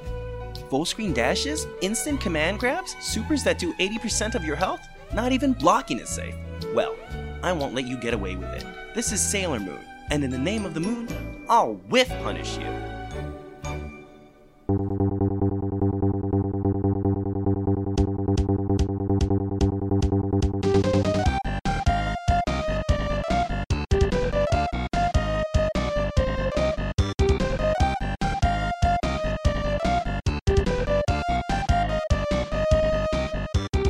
So, Sailor Moon S. How about this game? What is this game? If I say Sailor Moon S, like, do I just mean the TV series, or, like, what else is there? Okay, so Sailor Moon S is one of several fighting games, or rather, one of several games for the Super Famicom and Super Nintendo. There is 2 fighters, as far as I'm aware of. Sailor Moon S and Sailor Moon Super S. Sailor Moon S, there's also a Sailor Moon S beat 'em up that you should not get it confused with. Yeah. This one is Sailor Moon S Outdoor Brawl Fight to be the protagonist. Excellent. Or Fight to choose the leader. Something like that. Choose the leader, yeah. Something similar to that. Ostensibly, it is designed as sort of a take on Street Fighter 2's mechanics. You know, just kind of the basic, you throw fireballs, you do motions and things like that. Yeah. Super S is very much more in that vein, where there's a lot of specifics about that make it a lot more of a conventional, like, Street Fighter 2 fighter. Okay. Sailor Moon S, the first one, which is based on Sailor Moon S, not the Sailor Moon S anime, as opposed to the Super S anime season, is really regarded for kind of how broken it is and the unintentional, like, it sure is, competition and expression that allows, and that's the big thing that people love about it. Yeah. So we're going to get into this in a minute, but, like, it's a whole business. It's like, so I mean, it's So the reason I kind of wanted to do this one is because it kind of represents, like, a direct counter to Street Fighter V or just Street Fighter in general. Yeah, that's why we picked it. It's a very solid juxtaposition to the sort of the honest, I guess, sort of tightness and polish and cleanliness of Street Fighter V. Yeah. It's not like clean in this game. This game's filthy. Yeah, we talked last episode about kind of breaking the conventions set by Street Fighter and the interesting ways early fighting games kind of did that. And this is, like, a perfect example of kind of what happens when you don't hold the conventions of that style sacred. And I also like it because it kind of provides a direct mirror to the masculine archetypes and visuals of like the shonen anime style of stuff like Street Fighter and Dragon Ball Z. Right. Yeah. So just as a refresher for people who are not as familiar, I know you, Curly, have not actually seen the Sailor Moon anime. It's an aesthetic I have absorbed through pop culture osmosis, but I have never watched a full episode of Sailor Moon, and I probably should have because it seems like my whole shit. But also, there's a lot of it, and I'm really bad at watching TV. So yeah, so I've seen I think the first half of season 1 of the original series, which is very cute, colorful, girly, and kind of more cheapy proportioned characters, and leans heavy on comedy and like Monster of the Week style episodes, as well as the first 2 seasons of Sailor Moon Crystal, which is much more of an adaptation of like the manga and goes like really fast and is very much leans hard on the world is going to be destroyed stakes and we can only save it with the power of friendship. Basically, Sailor Moon is a archetype of a magical girl anime. Yeah. It's a bunch of high school girls. They get into hijinks, and then a monster of the week shows up, doing something terrible to somebody in their lives, and they go through an elaborate transformation sequence, and then beat them with the power of friendship and love. Yeah. So that translates here to kind of like a pretty normal Street Fighter style as far as controls. There's 4 buttons. Light and heavy punch and light and heavy kick. Yep. And then you do different motions to get the specials out. Yep. You got jumping punches and kicks, crouching punches and kicks, that kind of thing. You got throws. You got all that stuff. Yeah. The interesting part where it gets really broken is specifics about how they use dashing, what you can do out of blocks, and kind of a couple specific character specific mechanics that like really force you to play in a completely different way. Right. So it touches on the thing that we mentioned briefly in our last episode, which is the invention of cancelling into special moves in Street Fighter through the use of what was originally intended as like an input shortcut for the game, I guess. In Sailor Moon S, there is a bunch of stuff that you can do where it feels like I don't know. It feels like exploiting the game in a fun way. Like it feels like it just feels very powerful. So like an easy example is that normally in a fighting game, when you block an attack, you're put into what's called block stun, and there's a number of frames before you can do anything again. And it's what basically allows pressure to exist, right? In Sailor Moon S, so you can basically pressure people by doing a series of safe attacks and forcing them to guess high and low. Yeah, so exactly. You can force them into making a mistake and then open them up. And those safe attacks they put your opponent in enough block stun that you can't. They put your opponent. Yeah, they can't retaliate in time, and you can do that for a certain amount of time before you get pushed out again, and then it's their turn, and that's the natural ebb and flow of fighting games, right? In Sailor Moon S, you can cancel block stun into a special. So if your opponent is so if your opponent's pressure is not even tight, like tighter than tight, your opponent's pressure can't exist. As soon as they're minus, you're doing something. And that can include backdashing if you want to get really far away, or it can include like an invincible reversal to knock your opponent all the way. It can even include your character's super. You can do you can do a lot of very powerful stuff immediately out of guard in this game. And it completely changes the way that pressure works or doesn't work, as the case may be. Yeah. The only thing that defines whether or not you can do something is if it starts up faster than whatever your opponent does. Exactly. So if you do a super and the super startup is faster than them pressing, like, say, a heavy attack, they'll get hit by it. Yeah. Or if you say do a command grab while you're blocking and they haven't hit you out of it, they just get immediately command grabbed because they decided to kick you while you were blocking. Yep, the fools. So I guess before we get too super into the nitty-gritty of the mechanics of this game, because a lot of the appeal of this game is about how the peculiarities of fighting games interact in like an interesting play experience kind of way, what else is there about the aesthetic of this game that we like? And I remember one of the things that I really like, so we talked last week about how Street Fighter was this sort of a hallmark of the shonen influence on the genre, right? And it's great how Sailor Moon S is a shoujo counterpart to that, right? So like, I don't know anything about Sailor Moon, but it is hilarious to me to see these schoolgirls beating each other up in these places which are like, the mall or right in front of the arcade. In front of the arcade, and there are people just like there, just like they're not even that interested in what's going on. They're just like, I find it really funny the idea that there's like a mother and child shopping at like a clothes store or whatever, and outside these fucking kids are just beating the shit out of each other. Yeah, shooting lasers out of their hands and stuff like that. So the story of the game is basically everybody has a a little spat. And they decide, well, we're going to have a tournament to figure out who the leader of this should be. Hell yeah. Because we can't agree that it's going to be Moon. Yeah.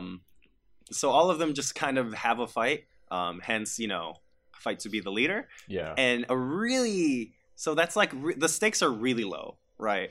There are like world-ending events and stuff in shoujo manga. I don't want to say that there isn't. Yeah.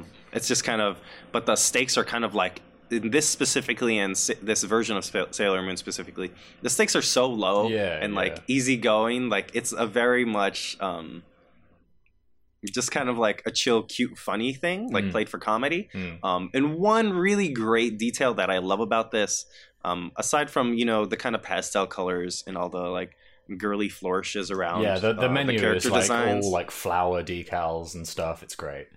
Yeah, aside from that, like, they really lean into this is the fight to be the protagonist.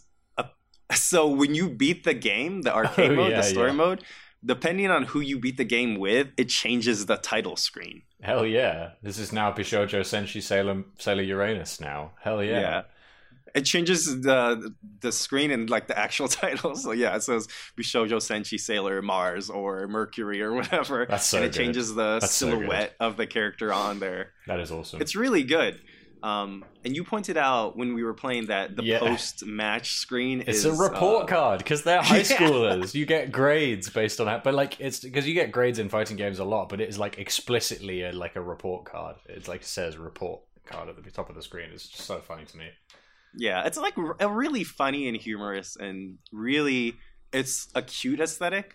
For a fighting game. And a little bit different than like how a lot of like all-girl cast fighting games now kind of do it, where it's like cutesy, but like they're still very much tonally still feels like a shonen fighting game. Yeah, and the levity of the sort of the menus and the aesthetic and the characters and like the way that the world treats them, like the levity of that is a really strong compliment to the way that the mechanics manifest themselves, because you have this game that you can do a special out of any block. You can do a bunch of like very, very powerful special moves. Like in Street Fighter, if you do a fireball and your opponent blocks it, they're not super happy about that, but they'll move on with their lives, right?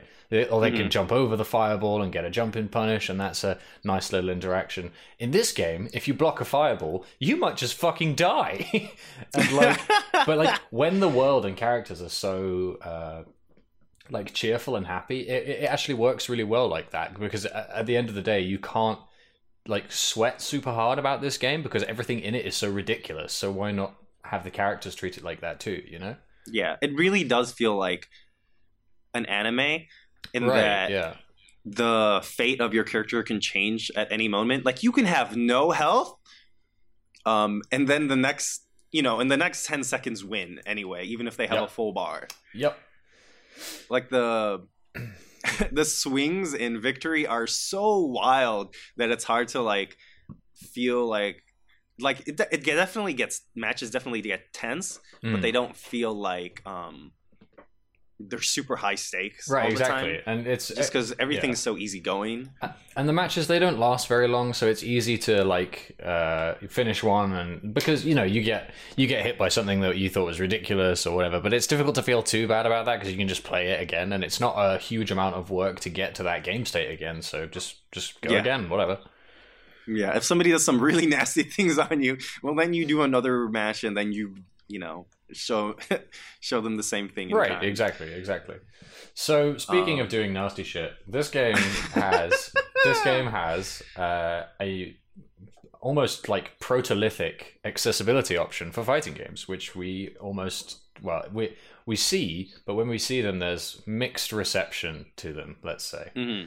So Sailor Moon S has a macro special system where the special system is much like in Street Fighter. If you want to do a fireball, you trace out a quarter circle and you press an attack button. You want to do a command grab, you trace out a full circle and press an attack button, and so on and so forth. Yeah, you got charge characters where you have to hold back for 2 seconds and then press forward. And the game, things like that. The game plays out in a perfectly interesting and fun way with that system. But with this accessibility option, if you hold one of the shoulder buttons on the pad and you press your attack button, you get the special move associated with that attack button. So characters have like 4 specials max. Some of them only have 2. And what this means is some of them have like air specials too. Yeah, some of them have air specials as well. So like what this means is you get access to the kinds of stuff that would take you a really long time to if you wanted to learn it, if you wanted to learn it by doing the motions, you wanted to learn it by playing it what people would call properly. It lets you have access to the kinds of like powerful game actions that you would do anyway without like needing to sweat for 200 hours doing confirms on this system, which again, like this would have been on a Super Nintendo pad. Like I don't want to think about spending ages grinding execution for a Super Nintendo pad. Like yeah, that would suck. Especially for things like the super attacks, which are like super broken and you can kind of repeatedly use as long as you don't get punished for it. Yep. They are like ridiculously difficult stuff. They're like SNK level of annoying. I mean, they're not like ridiculous level of stuff as far as like input leniency, because it's for the time it is decently lenient as far as what'll let you get out. But it's like do a quarter circle forward and then do like a half circle all the way back and things like that take like a really long time, and it's so much easier just to push 2 buttons together and get the cool move, and then just then it lets you think about how you use the moves. Right, exactly. It lets you and your opponent both get into the kinds of interesting game states and interesting decision points that make fighting games exciting. Like, so because I'm prideful, I spent a long time playing without the macro specials on when Armour and I played, and I had fun. I enjoyed myself. But once we were both playing with the macro specials on, it meant that despite having only played the game briefly before we played, and only for about half an hour when we were playing, it allowed me to go straight to doing the kinds of stuff that like felt really good to do. The example that I keep coming back to is Sailor Uranus, the character I like the most, the character I played the most. So she has that fireball I mentioned, where when you block it, it doesn't do very much damage, but it puts your opponent in so much block stun that they can't do anything for 34 frames. That is a full half... Did you look that up? It's been said to me before. It might be inaccurate, and the way frame data is determined on old games like that is sometimes kind of confusing. Yeah, sometimes they literally make it random. It is a full half second. So you get a long time to do whatever you want to do, and the people who designed this game clearly have which I believe actually, I looked this up, sorry, but we can do a brief aside here, but it actually is Arc System Works who made this game. Yeah, there's a lot. It's weird because it's like the developer credited as Angel, but there's a lot of people who went on to work for Arc System. It says brackets Angel, but Arc System Works are listed as the developer on Wikipedia, and it's listed in the games that they made on Wikipedia. So I don't know. Yeah, it's weird because like with old games, stuff like that, it's hard to confirm any of that. I see what you mean. And people say, well, this was made by this person, and then it becomes fact Right. So it's a little bit shady. I mean, there were people who went on to work at Arc System Works who worked on this. Yeah. So at least planning.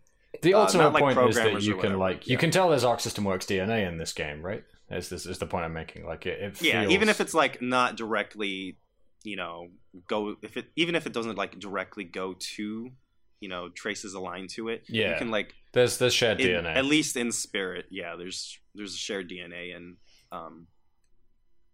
progression there. So, but the point I was going to make is that so you block this fireball and you can't do anything for the next half second, and so Uranus's kit is perfectly set up to take advantage of that because she's the only character in the game who has a grounded forward dash. Everyone else has a back dash. And dashes in this game go entirely across the screen. It's not like you jump like a little bit forward. You go to the other side of the screen. Yeah, so you zone them at full screen with this fireball, and they have to jump them or actually get hit by them because as soon as they block one, you dash full screen, and then you can either command grab them, which does 30% of their life, or you can hit them with a low. So that's a full 50-50 mix-up, completely unreactable. And the low goes into like an infinite combo. Yeah, the low goes into an infinite combo. And you're like, well, that sounds really cheap. That sounds really broken. You can also do anything. You can backdash or do any special or super out of that block also. Yeah, right. So like, it is incredibly cheap and like ridiculous. But also, you could just do your command grab in retaliation and have them dash right into your command grab. Yeah. Which command grabs are, if you don't know, they're grabs that are what are called untechable. So they're called command throws because you usually do commands to input them, whereas initially in Super Turbo you didn't need to. These days, usually, particularly in Street Fighter, you throw by pressing 2 buttons, but in the earlier fighting games, you would just hold forward while next to your opponent and press a heavy button. And that's the same in Sailor Moon. Mm-hmm. But a command grab, you put a motion in first, and then you press a button, and you get an untechable grab. So basically, you can't get out of it, and you can't reduce any of the damage of it. I'm not actually sure if there's grab teching in this game. I don't know that either. There might be. Regardless, it's like a really powerful move that basically makes it so that if you get in front of a character who has one of these and they're ready for you, they will just grab you. There's nothing you can do about it. And generally, characters who have command throws like this make up for it since they do so much damage. They make up for it by having less options otherwise, so they have to work harder to get in. Yes. But Uranus just gets to do a full screen dash out of like anything. So yeah, that's the trade-off that Uranus is making for having this ridiculous mix-up is that she doesn't have any other specials, but that doesn't really fucking matter. Like your 2 specials are all you will ever need. Projectile and a slide, but it doesn't matter because like you said, like so powerful. Those two tools are so powerful. It doesn't really matter. Apparently, it looks like this game might have throw breaks in it. I've just found a YouTube tutorial series on it. Oh yeah. But yeah, anyway. Yeah. So yeah, I guess. So I like to play Sailor Uranus because she's the best. I love her. What about you, Arma? Who did you like in this game? I like Uranus. I like Mercury, specifically with the easy inputs, because Mercury... So one of the weird things about the easy inputs is that they obviously just kind of put it in as an option and didn't try to balance for it or anything. Right, because characters who would normally have to do charge moves, so you hold back for like a couple seconds or down, and then you press the opposite direction, you can just do those moves instantly. Yep. So it kind of changes the interactions. So you get like a much better fireball. You can play slightly less defensive. So like the thing with charges, because you have to hold an opposite direction, you're usually it's balanced. It's balanced with that in mind, right? So you have to hold down before you can press up to flash kick, or you have to hold back, and so you can press forward to fireball or whatever. But what that means is that you have because you can't move while you're charging it. The flash kick is a very powerful reversal. But then if you have this macro special system on, you can do it while walking forward. Yeah, you can just walk forward and then do a super powerful move. Which they did add in Street Fighter V, actually. Guile can crouch walk now. But Yeah. So but you can do it after landing from it. Actually, no. You can do it while running forward or whatever. You can do it out of backdash. You can do all kinds of stuff. It's great. It's fun. Yeah. So I really like Mercury because she has like a fireball that can hit you in the air if you try to jump over, and she has one that she can shoot across the screen. Yep. And then if you do get in, she's got like a Chun-Li style spinning bird kick, where she basically break dances on the floor for a lot of damage. Yeah. I think she might even have a grab. I don't remember. Oh, I feel like she has a command grab. I think so. Is that who I'm thinking of? Wait, who are you talking about? Sorry. Mercury, the one the water one. Oh, I don't know if she has a command throw. I don't know. I can't remember. Oh, you know what? I'm thinking of. I think you're thinking of. Jupiter. Jupiter. Which is That's the it. Jupiter. She's the one with I believe she has two fireballs. Two fireballs. I think a ground fireball and air fireball. So one of them goes on the floor. Throw. Yeah, there's a lariat to get you out of bad situations, which is like. Normally, when you see a lariat in fighting games, it's just like, you spin around in a circle with your arms to your side. She does like a ballerina spin with one leg up in the air, and she can. And you can just do it for ages. Move it back. Yeah. You can do it. You can keep mashing it to keep doing it, and you can move left and right as you do it. Yep. It's cool. So it's really funny seeing like a super powerful move like that would just like be some showy wrestling move get turned into like a real damaging like a ballerina style dance move. But also, very crucially, not only does she have the two fireballs on the floor, she has one that she can do in the air. Yep. Which, depending on the strength, it shoots like a ball. The ball itself doesn't do any damage, but once it hits the floor, it shoots like a pillar of lightning straight up across the screen. So if you step forward or if you stepped on it, this is one of the things about this game that is like when people talk about how Sailor Moon S is a weird broken game, this is one of the things they bring up the most is that that fireball from the air that lands on the ground and makes a pillar of lightning does more damage if you block it than if you let it hit you. Right. It chips more than it hits. You can't dash through it or jump through it, so you just kind of end up getting stuck. And then once you're knocked down, well, it's time for her to, create the setup. And it's time for you to guess where the lightning's going to be. Yeah. And another fun thing about this is that when you backdash, which everybody has, backdash is considered a state that's in the air. So you can do this immediately out of backdashing. Yep. So you could block something and then backdash, be right in front of that person and shoot the lightning to keep them stuck there. Yep. And do a bunch of damage. Right. And then that's your turn. There's a ton of fun stuff like that. Another thing I wanted to mention when we talked about super arts in this game. So this game, unlike Street Fighter, it doesn't have a meter. But you do have super arts that you can access.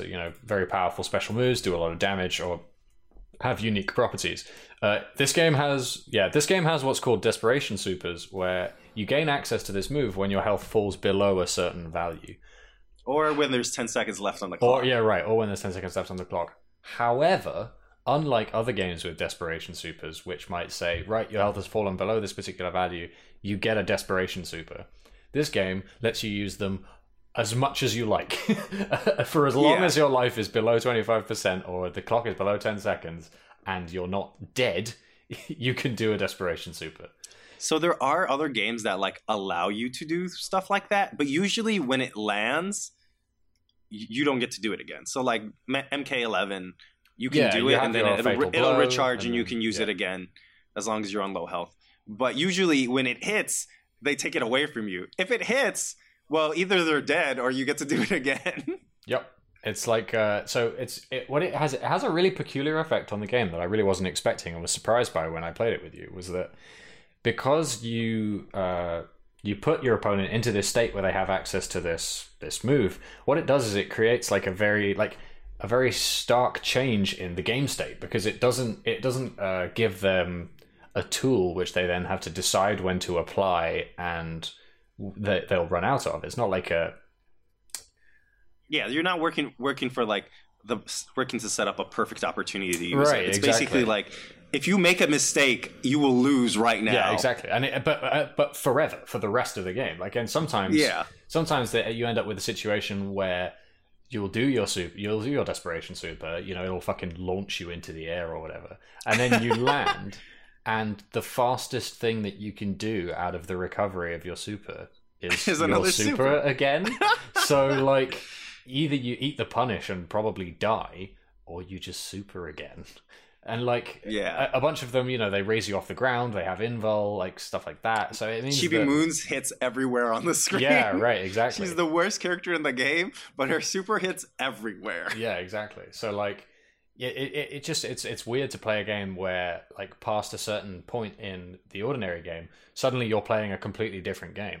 And it's very strange because these supers do so much damage that you can be winning for the entire game, put your opponent below 25%, and then their super kills you before you ever get a chance to use yours.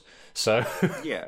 So there's also, it also does more damage on counter hit. So in fighting games, there's generally an idea of if somebody does a move and they miss, you can hit them while their move is recovering to get a counter hit, which like does more stun, so you can do more things and does more damage. It's usually you hit the startup of their move or the recovery of their invincible move. Right. Basically, if you like react to their move and you stop them, you get rewarded for attacking at what the game considers a smarter time than your opponent. Yeah. But in Sailor Moon S, this also applies to supers. Yep. So something that does 60% of your health normally, if they decide to push any button, decide, oh, I'm going to take my turn now. No, you get hit instead of 60%, maybe 100%. Yep. I'm pretty sure there are supers that do 100% damage on counter hit. I feel like Uranus's definitely does. Like, yeah. Uranus's is like... She's the one that you just dash forward across the screen. You dash forward across the screen and punch them like 600 times, and then they die. Yeah, and it does so much damage even if they block it. Yeah, that's the thing, right? Like, there's a bunch that do a load of damage on chip. The thing that I found really funny about Uranus's is that she punches you a bunch of times, and like it's a lot of times, and your health is going down this whole time, and you're like, oh my god, am I going to survive? Am I going to survive? And then she ends it by command grabbing you, which does like the normal amount of command grab damage, and you just fucking die. Yeah, and then there's Mars who shoots fire, who shoots like birds of fire at the enemy, and her super is like a bigger bird of fire. Oh, and it chips that, like a barely of your looks health. Any different from the regular one. But yeah, if you have like less than 50% health, you'll probably die even if you block it. Yeah, you just get chipped out. It's pretty funny. But yeah, it's really interesting. Kinda, like it's actually kind of evocative of the V-trigger system we discussed for last week. Way more broken. But yeah, it's a broken version of V-trigger because V-trigger has that thing where for some characters, you get to a certain point in the game and the state of the game changes sometimes forever. In the case of characters like Nikali or other characters that have more permanent V-trigger installs. So like I think it's interesting to see that borne out in a dumb anime game. Yeah, this is a game from 1994. Yeah, I know, right? I think. And one thing to speak about, like the shoujo aesthetic earlier, one thing that I really like about this is like, yeah, of course this happens. Like, the magical girls get way more powerful at desperate times, right? Yeah, exactly. It's anime. That's exactly how it works. That's how anime works. They get beat down for 3 episodes, and then at the end, they team up with their friends, and then they, change the whole situation. Yeah. And that's exactly what happens in this game. So it's never over. The game doesn't end just because because like in some games, like it's really hard to get back the match from a life lead. That can happen anytime in this game. Yep. You guess wrong, you forget to, special cancel or backdash cancel something, and you just fucking die. It's hilarious. It's a really fun game to play. Yeah. And I just love it. Just the combination of like the music. They have like a lot of iconic renderings of like the voice lines from the show. I believe you. Yeah, and there's even like a Super Nintendo sound chip version of the theme song from Sailor Moon. And that is pretty iconic. Nice. Yeah, they do a lot to get the character of the show in here. And it's just like, because of these wild swings, it's so funny. Yeah. This is such a funny game. Yeah, it's really funny. We laughed a lot while we were playing it. And yeah, like a lot of people are like, why would you make a game like this? Why is this why would you want to play a game that's like this broken and stuff like that? But like when you actually play it, it's like a very valid way to actually make a game. Right, yeah, totally. And it's like the kind of thing I kind of want to see more of, because like when we build things exclusively for like a competitive focus, like it takes out a lot of the really wild things that are expressive and kind absolutely. of like call back to the source material and stuff like that. Yeah.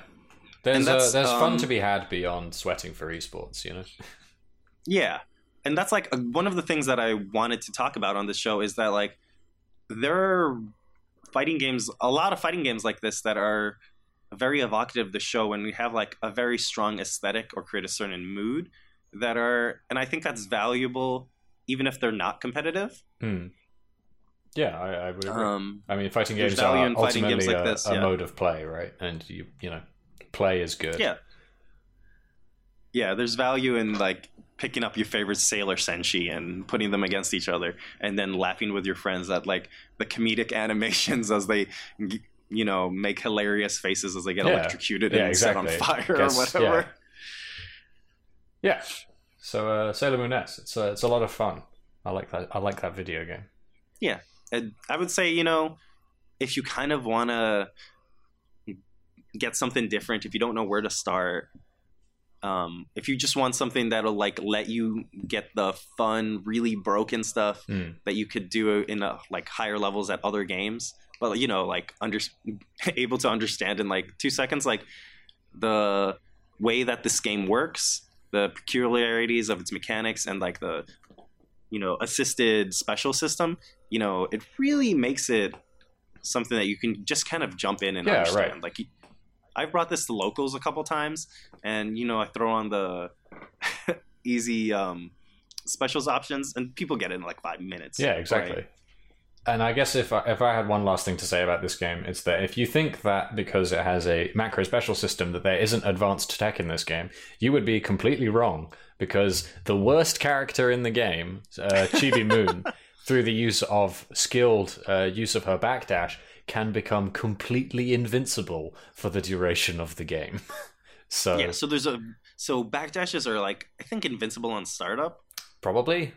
So there's like a certain period of time where you can't get hit by things as you backdash. Yeah. Chibi Moon is the only one who has like a small, tiny period where you can chain that backdash into another backdash into itself. And if you do that properly, you can just never receive damage. Yeah. So there was a really famous clip on Twitter from Combo Breaker, the Midwest fighting game tournament, of somebody who just timed out for like 10-15 seconds. Yep. They got the life lead, and they just backdashed into the corner and perfectly chained the backdash forever as somebody furiously tried to do specials and normal attacks to hit Chibi and just could not do it. Quick note, the person in that clip is QCC Big Zam. They're one of the prominent Chibi Moon players and hang out a lot in the Moonlight Fight Society Discord, the main community for Sailor Moon S players. Anyway, shout out to them and shout out to the Discord. Now, back to the show. Yeah, really, really incredible video game. Yeah. As far as like playing this game, there's a lot of there's some certain Discords like the Sailor Moon, I think like Moonlight Fighters Discord, and the like TMNT Super Nintendo Fighters Discord that I've been hanging around in, who've like provided a lot of like setups for like net play and stuff like that. Oh, right, yeah. So you can play with people across the, you know, across wherever. We used Parsec. Yeah, I wanted to mention that. I was impressed by how good Parsec was for us. Like it was like playing in the same room, which we actually did recently. Yeah. It was basically it just basically streams one person's scream to the other person, and then the other person just provides inputs. Yep. This worked well enough for us to play competitive matches from the US to the Midwest US to the UK. Yeah, it was good. So, you know, your mileage may vary, but you know, there are ways to play this if you want to play them with anybody. Yeah, absolutely. It made me want to try Parsec with other things actually, just to see if see if it actually felt good compared to the official NetPlay solutions those games are using. So. Yeah, sometimes Parsec feels better than NetPlay. Yeah. All right, so let's move on to our last and final segment. Oh yeah, our only another hour of podcast.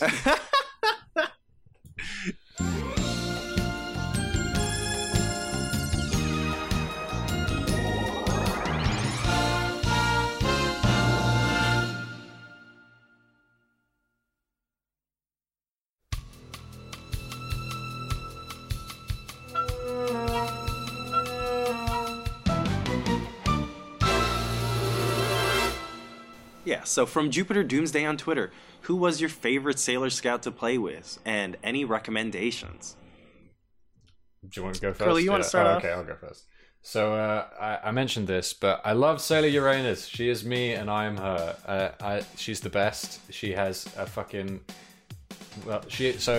she has a great aesthetic. She's got this like cute but also kind of andro aesthetic. She's tall. She has a full screen dash and a command throw, just like me. So I want to play her in the video game. And absolutely seen Curly in person. I find her loop really fun. I find the way she looks. It's a great character. She just ticks all the boxes for me. In the anime, they actually really lean into that andro aesthetic. I'm not sure about the original anime, but definitely in Crystal they are. They position her as a very boyish figure who everybody thinks is a boy, and all the girls have a crush on. Yeah, there's a famous Tumblr post with a picture of Sailor Uranus waving to the crowd, and the text says, "Am I a boy? Am I a girl? But nobody knows, and everyone loves me, so that makes everyone gay." And that image is emblazoned on my heart. Yeah. Along those lines, I love Jupiter. Jupiter is like a very super tall girl who does not wear the school uniform of the school she goes to, and instead wears the one from the school she transferred to, because the school uniforms do not fucking fit her. She's too tall. Too tall. Damn. And everybody is intimidated by her, but she actually is a sweetheart and really loves cute things. And that's just me. Mood. Huge mood. Also, I love being able to shoot pillars of lightning and not make him, and force everybody to not be able to do anything. Yeah, that is some good shit. It's really good. Okay. Noctamore on Discord says, the Sailor Moon S capture any of the aspects of the source material pretty well, and they say that they don't have any particular experience with this game, but they saw a lot of Dragon Ball Z games over the years, and it's fascinating to see which things these anime games prioritize. And yeah, I think we talked a little bit about the way that it gets across the aesthetic, the iconic lines, that report card thing and the title screen changes are really good. It definitely captures the spirit of, the levity of the original series and the wild swings in shoujo protagonist energy. Yeah, right. Like I've never seen Sailor Moon, but I really like the sort of, I guess it very much it does work to convey the mood of a game about fighting magical schoolgirls. Like it sells that very well, and in a way that a lesser fighting game might not. It might just lean on the show to do all of that legwork for you, but the game actually brings that to the foreground in a way that I like. I think we had another question from Twitter just basically asking if we use the original English dub names, or if we use the translated. For however great it was, Parsec did not send me the audio for this game particularly well, so I feel like I can't comment. But yeah, no, Curly's never seen the show, so they don't. I doubt that they even know the characters' names. I'm weird in that I came to Sailor Moon late, and the revised dub was already out that had the original Japanese names instead of like Usagi being Serena or whatever. Right. So I only know their original Japanese names, which is fine. I think that a lot of people grew up with a Deke dub that changed like a lot of the names to Americanize them, which is really funny. And I think it's worth kind of watching a couple of those episodes on their own. But yeah, I'm stuck with the Japanese. That's how it is in my brain. Fair enough. So next question comes from Rahan Nakero via Twitter is, do you have a favorite bad fighting game, like a guilty pleasure game that you know isn't balanced or competitive, but it's so much fun that you don't give a fuck? Yes, this game's very good. Yeah, that's you basically described every single fighting game that I enjoy.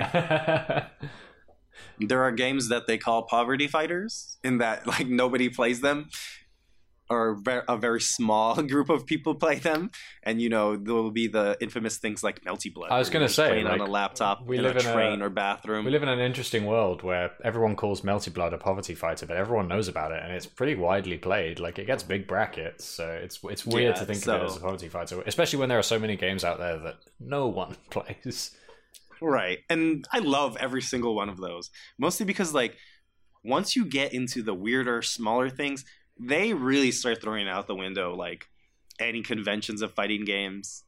And like it doesn't matter if they're balanced or not, like just seeing how expressive and weird things can get is like really inspiring for me. It's a low level example of that thing that we talked about regarding like established grammar and stuff. The less respect that you pay towards things like you know, clean balance, the more room there is for expression. It's not always, you know, I'm not saying that you should make no effort to balance your fighting game, but I'm saying that if you know, you can at least creatively interpret that brief to say something, and these games often do.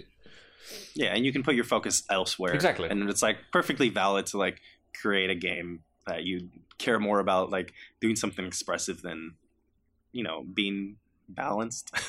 And like, you know, we talked about Ultra Fight Dakianta. Hell yeah. And that is a game that just does not care. Yeah, if Sailor Moon S is the like broken anime mess of Super Turbo, then Ultra Fight Dakianta 2 is the broken anime mess of KOF 98, and I can't wait to do an episode about it. Yeah, that game starts off with I think like 3 or 4 speed, just like in like Super Turbo, you could do like you can actually multiple change stars the of speed at which the game is played. You can go to just like 10 or something, where everything comes out in like what feels like a single frame. Yep, speed 10, baby. In the game, yeah. What if you were playing a video game, but it was at 5 times the speed? You could just do that. Yep, and it's awesome. So next was from Doc Bach via Discord. I'm going to say Bach like that. I hope you're okay with that. The thing I most associate with Sailor Moon S is the really wild, broken-ass tech folks have discovered for it, like Uranus' Infinite or that backdash timer scan that was kind of big on Twitter after Combo Breaker, which was mentioned earlier. What are some of yours favorite examples from that type of thing across fighting games? Good question. That is a good question. Again, everything from Dakianta, which is like broken unintentionally. Yeah. I'm trying to think. Like, what if we took... Yeah. Because again, like obviously the marquee example is special cancelling, which was not fully intended by the Street Fighter 2 devs, but nevertheless pretty important. Yeah. On a similar note, Capcom vs. SNK 2 had a thing called roll cancels, where you would pick a specific style and would let you do like a KOF style evasive roll. Right. But people would just use that to combo things that otherwise would not be comboable because they would cancel the animation. There's a few examples of stuff like this actually. So yeah, with CVS 2, it's a really interesting one because like it's sort of not widely, but semi-widely considered that that game probably wouldn't be that like widely liked if they hadn't discovered like if roll cancelling hadn't become such a big deal. It had the opposite effect in SVC Chaos, the other half of the Capcom versus SNK bargain with SNK versus Capcom, in that the guard cancel front step, which is a weird way of a weird non-roll thing, basically makes the game completely miserable because it just like. It's a defensive option that beats everything and you can do it out of everything. So as soon as you're on the offensive and guard cancel front stepping your stuff, it's very, very hard to contest. So there's a few examples of stuff like that. Yeah, I mean, that's all of Melee, right? Yeah, right, exactly. Wave canceling dashing, and wave L dashing. canceling, yeah. Which have, like, similar to, like, combos and stuff, they got formalized, especially in non-Nintendo platform fighters. Right, yeah. A lot of people intentionally built those into the mechanics so they're much easier to do. I didn't learn how Melee worked until I was told how it worked by Rivals of Ether. So yeah, right. there's like just tons of games built around that stuff now. Yeah, that becomes the meta. And that's cool. That's one of the cool ways in which one of the cool directions in which fighting games can go is that, you know, rather than like there's sort of multiple paths you can go. One of them is by like disregarding this grammar and deprioritizing it in the way that you design new games, and the other is by analyzing that grammar as it exists and new ways to, I guess, interpret that grammar as it was presented before, right? Yeah, there's a lot of things that kind of just are emergent play. From what exists, and then, you know, they get built around it. Yeah. Okay. From M via the Abnormal Mapping Discord. Shout out to Abnormal Mapping, who now host us. Thank you for that. Now they're officially friends of the show rather than just friends of the show. Well, they're friends and hosts of the show now. Yeah. Thanks. Why can't we get another magical girl fighting game? Kill la Kill doesn't count because it's an arena fighter. Well, so the first thing that comes to my mind when I think of magical girl fighting games is Touhou, right? So Touhou, the magical girl doujin property in, I mean, it's kind of magical girly, but it's like they're like shrine priestesses. There are like 30 plus video games of Touhou. Some of them are fighting games. Most of them are bullet hell games. Some of them are like weird rhythm action games, but one of them is a WarioWare game. Yeah. The thing with Touhou is that there's the main games, and then there's the games that we get, which is just the fan games that the Zune, the original creator, just allows people to fucking make with his characters. Shout outs to that guy. Yeah. So Touhou fighting games, I guess. I mean, they're making them. There's like a new one every year. Some of those are pretty good. We'll get to them. Yeah, we'll get to those. There's also there's the two that you've got, right? Yeah, I mean, these are kind of arena fighters, so sorry if you're looking for a traditional fighter. But there's Maiden and Spell, which we will get to. Yeah, which is kind of like, what if you were both bullet hell bosses and we're doing fencing with bullet hell patterns? Yeah, and again, it works really well with the magical girl like conceit, because it's got transformation sequences that change. You turn into an even better bullet hell boss and stuff like that. It's cool. Yeah, it's got really cute character designs and stuff that I definitely think people should check out. There's a demo out. I just love the aesthetic. Stay tuned. Episode coming soon. Yeah. And there's also Twinkle Star Sprites in its sequel, La Petite Princesse. So that's even less like a 2D fighting game, unfortunately. That's like less like a fighting game. It's more like Puyo Puyo, but what instead of doing puzzles, you did shoot 'em up waves on your side of the screen, and then sent like, you know, stuff to the other side. Yeah. I played some of that PS2 sequel at Locals recently with one of my friends, and it is, let me tell you, that is one of the most intense games that you can play. Yeah, I played a bit of Twinkle Star Sprites at Locals once, and also a bit of Rival Mega Gun, which is a similar game for the more recent, came out last year. Both of them are on Switch now. And I guess the other one would be Arcana Heart, which is sort of Magical Girl adjacent. It's one of those. You can certainly air dash in it. Yeah, it's one of those like all-girl anime fighters, which there are many of them, and that's kind of the problem with having a magical girl fighter, is that there's a million anime girl fighting games, and they're all horny.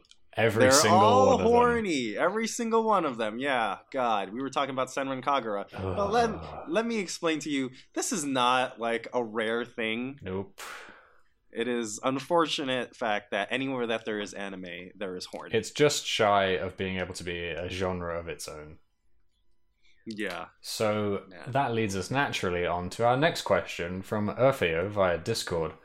Why are fighting games so horny?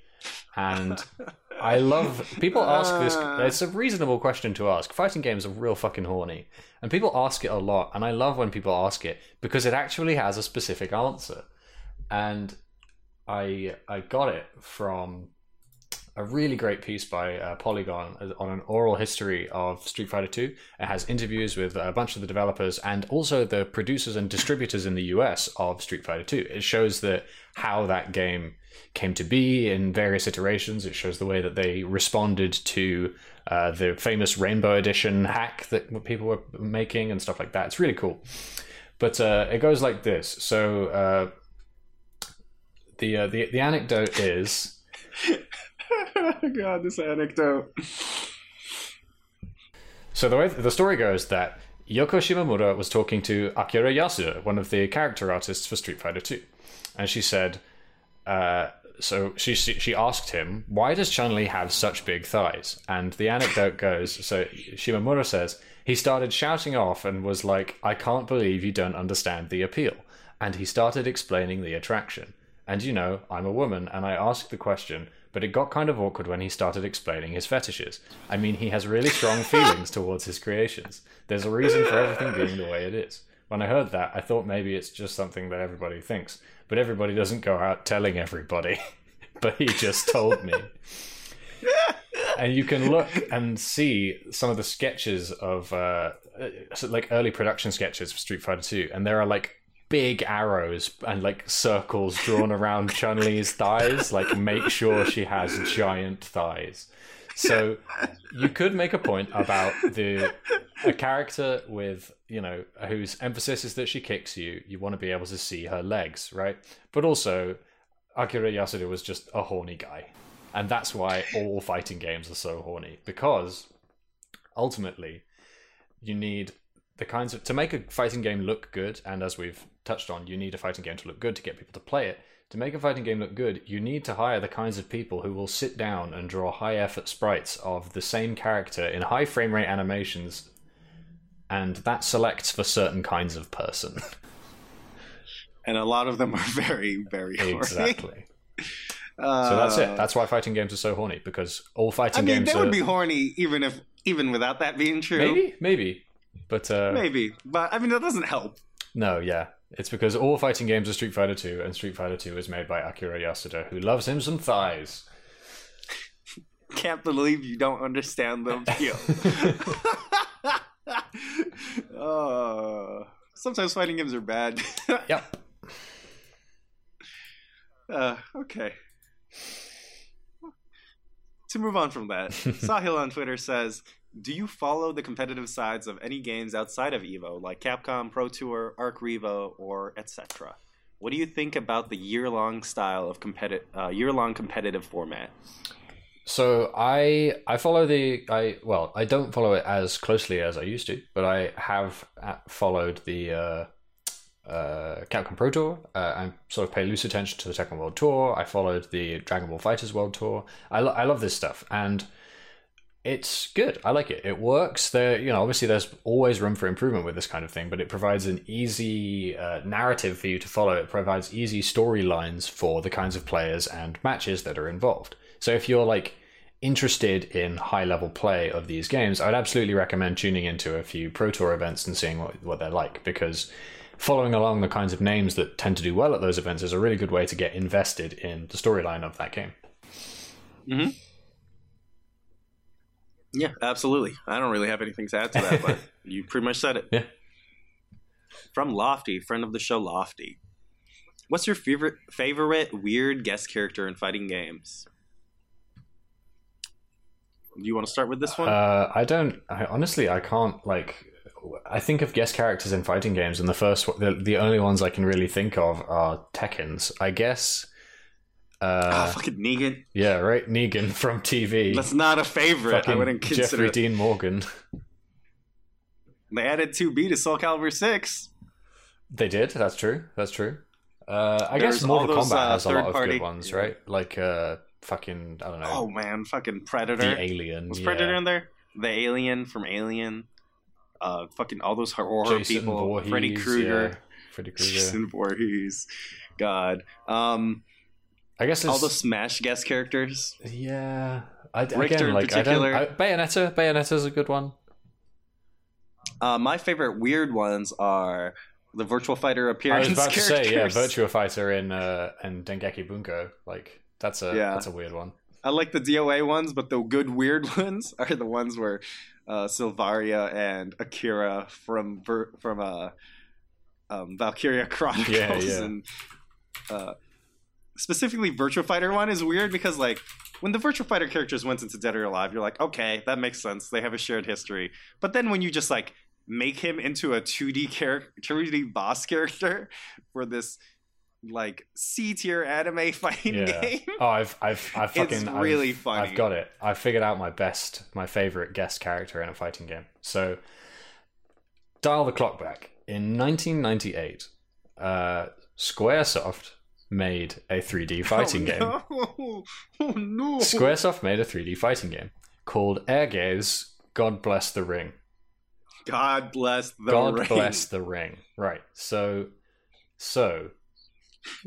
it has an original cast of some I can't think of how many characters it has. Probably a bunch of wrestlers. Yeah, it's a bunch of wrestlers. One of them is like a descendant of like a visual descendant of fucking Heihachi or Jin from Tekken.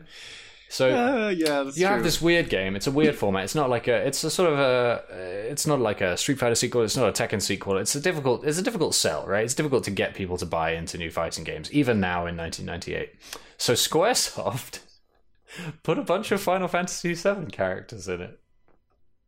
I sure did. So you have this box with this, fucking villain-looking dude with an eye patch and a gun arm, a sort of fresh-faced cop, and an old master type character wearing a long coat, and Cloud with a Buster Sword. It's hilarious. It's really good. So oh, sorry, go ahead. Oh, I was going to say the playable character. So the playable characters include Cloud, Sephiroth, Yuffie, Vincent, Zack, and Red 13, the dog. Like Tifa too, right? Yeah, and Tifa. Yeah. It's like the whole cast. Yeah, that's most of the characters. Sid got done. And then a bunch of wrestlers. Yeah, it's very funny because as well, like the character select screen is kind of weird. Like you can't really see a representation of the characters you're scrolling through, so you just keep scrolling until it stops being weird martial artists and starts being characters from a JRPG. It's very good. The other good one is I think like X-Men versus Street Fighter or Street Fighter, one of the Capcom Versus series. They just put a Japanese comedian in it. What? I didn't know that. Yeah, it's a specific person, and it's only in like the Japanese versions of the game. But they just made a whole Japanese like an actual real life Japanese comedian. That's hilarious. And translated him into the style of their Capcom fighters. And he's obviously a joke character. What is it? Noritake Kinashi. Yeah. Wow. Yeah. That's hilarious. I had no idea that this was in this game. That's very funny. Yep. Wow, that's one hell of a sprite, huh? Yeah, they really don't give him a flattering appearance. Well, apparently he consulted on the design, so yeah, they really leaned into making the comedy design for it. It's just him like falling over and being incompetent and scared of it, because he's fighting the Hulk and Ryu and whatever. Good for them. So, Our last question for this time comes from Alana via Discord and is, what should I do as someone with a complete lack of patience for anything to get good at fighters? So, I guess the answer to this is to find a friend to play with and just enjoy playing it. Because you need, I mentioned that you need patience and practice to improve, but you don't need to improve. You can just enjoy fighting for fighting's sake, and then you shouldn't need any patience because it should just be self-evidently fun. Yeah. You said this last time on our last cast, but I want to reiterate it. There's no point of getting good at a game that you don't enjoy. Exactly. Enjoy the game first, and then if you want to improve on it, you'll be motivated to do so. Right. And if you're not, that's valid. Just play the fighting games, enjoy them for what they are. If you think you can enjoy them more by learning a little bit more of them, like go ahead, take that next step. But there's no reason that you have to get good. Exactly. And I guess if what you actively desire is to be good at a fighting game, then what you need to do is find one that you don't need to like work to play. You need to find one that makes you want to play it enough that it's not, it's not like it doesn't. You don't want to make it a chore. Exactly. You can't make yourself have the patience for something. You just won't do it. You want it to be your hobby, not like your work. Yeah, exactly. Right. Exactly. Yeah. So that I think that's the whole cast. Yeah, that is it. Thank you for bearing with us along the journey of this mammoth episode. I've got a hell of an edit ahead of me. Yeah, I'm really happy that we did Sailor Moon for our second game. Yeah, absolutely. And just because I think that sets the tone. Totally, totally. We got the big competitive game that everybody plays, and then we got Sailor Moon game that most people haven't played. So okay, and that's a good spectrum. So here's the thing. So if you liked the sound of having your question answered on this podcast, and you thought you might want to try having your question answered, you can send your question to us. We take them on Twitter, we take them on Discord, however you want to send them, we got them. We'll answer those questions for you, babe. And if you want to know what game you want to ask a question about, I may have hinted at it earlier, but next week we will be talking about Under Night in Birth EXE Late ST, my fave. I can't wait. I think it's going to be fun. Yeah. What I'm really going to enjoy is playing it with Armour again, because they have somehow decided that it's okay to bully me about not blocking overheads. So I just do an overhead, the same one, 3 times in a row until you start blocking. And it works way more than it should. It's really funny. The context for this is that while I was in Chicago, we played Third Strike on GameCube pads. So that was fun. I just did universal overhead 3 times in a row. And I really wanted to parry it, but I couldn't. I just couldn't. I got owned. And when I play Under Night, I just do Akatsuki's overhead 3 times in a row. So, if you want to see that, if you want to hear us talk about that, then tune in next time. Thanks for listening this time. Armour, where can people find you in the grand vortex of online?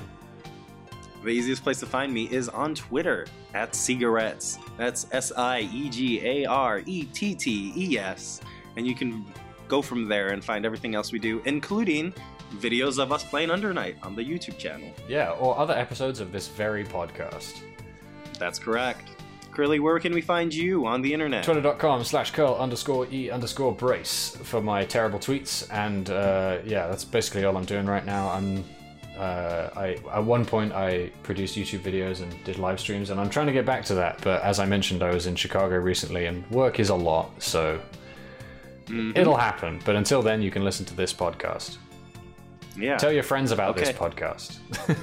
Fight your friends. Yeah, fight your friends. Don't tell your friends about the podcast. Jesus, just play video games with them. It's that easy. It's that easy. Get a controller in each of your hands and punch each other in the face. Do it. And on that bombshell, until next time... You better go fight some more.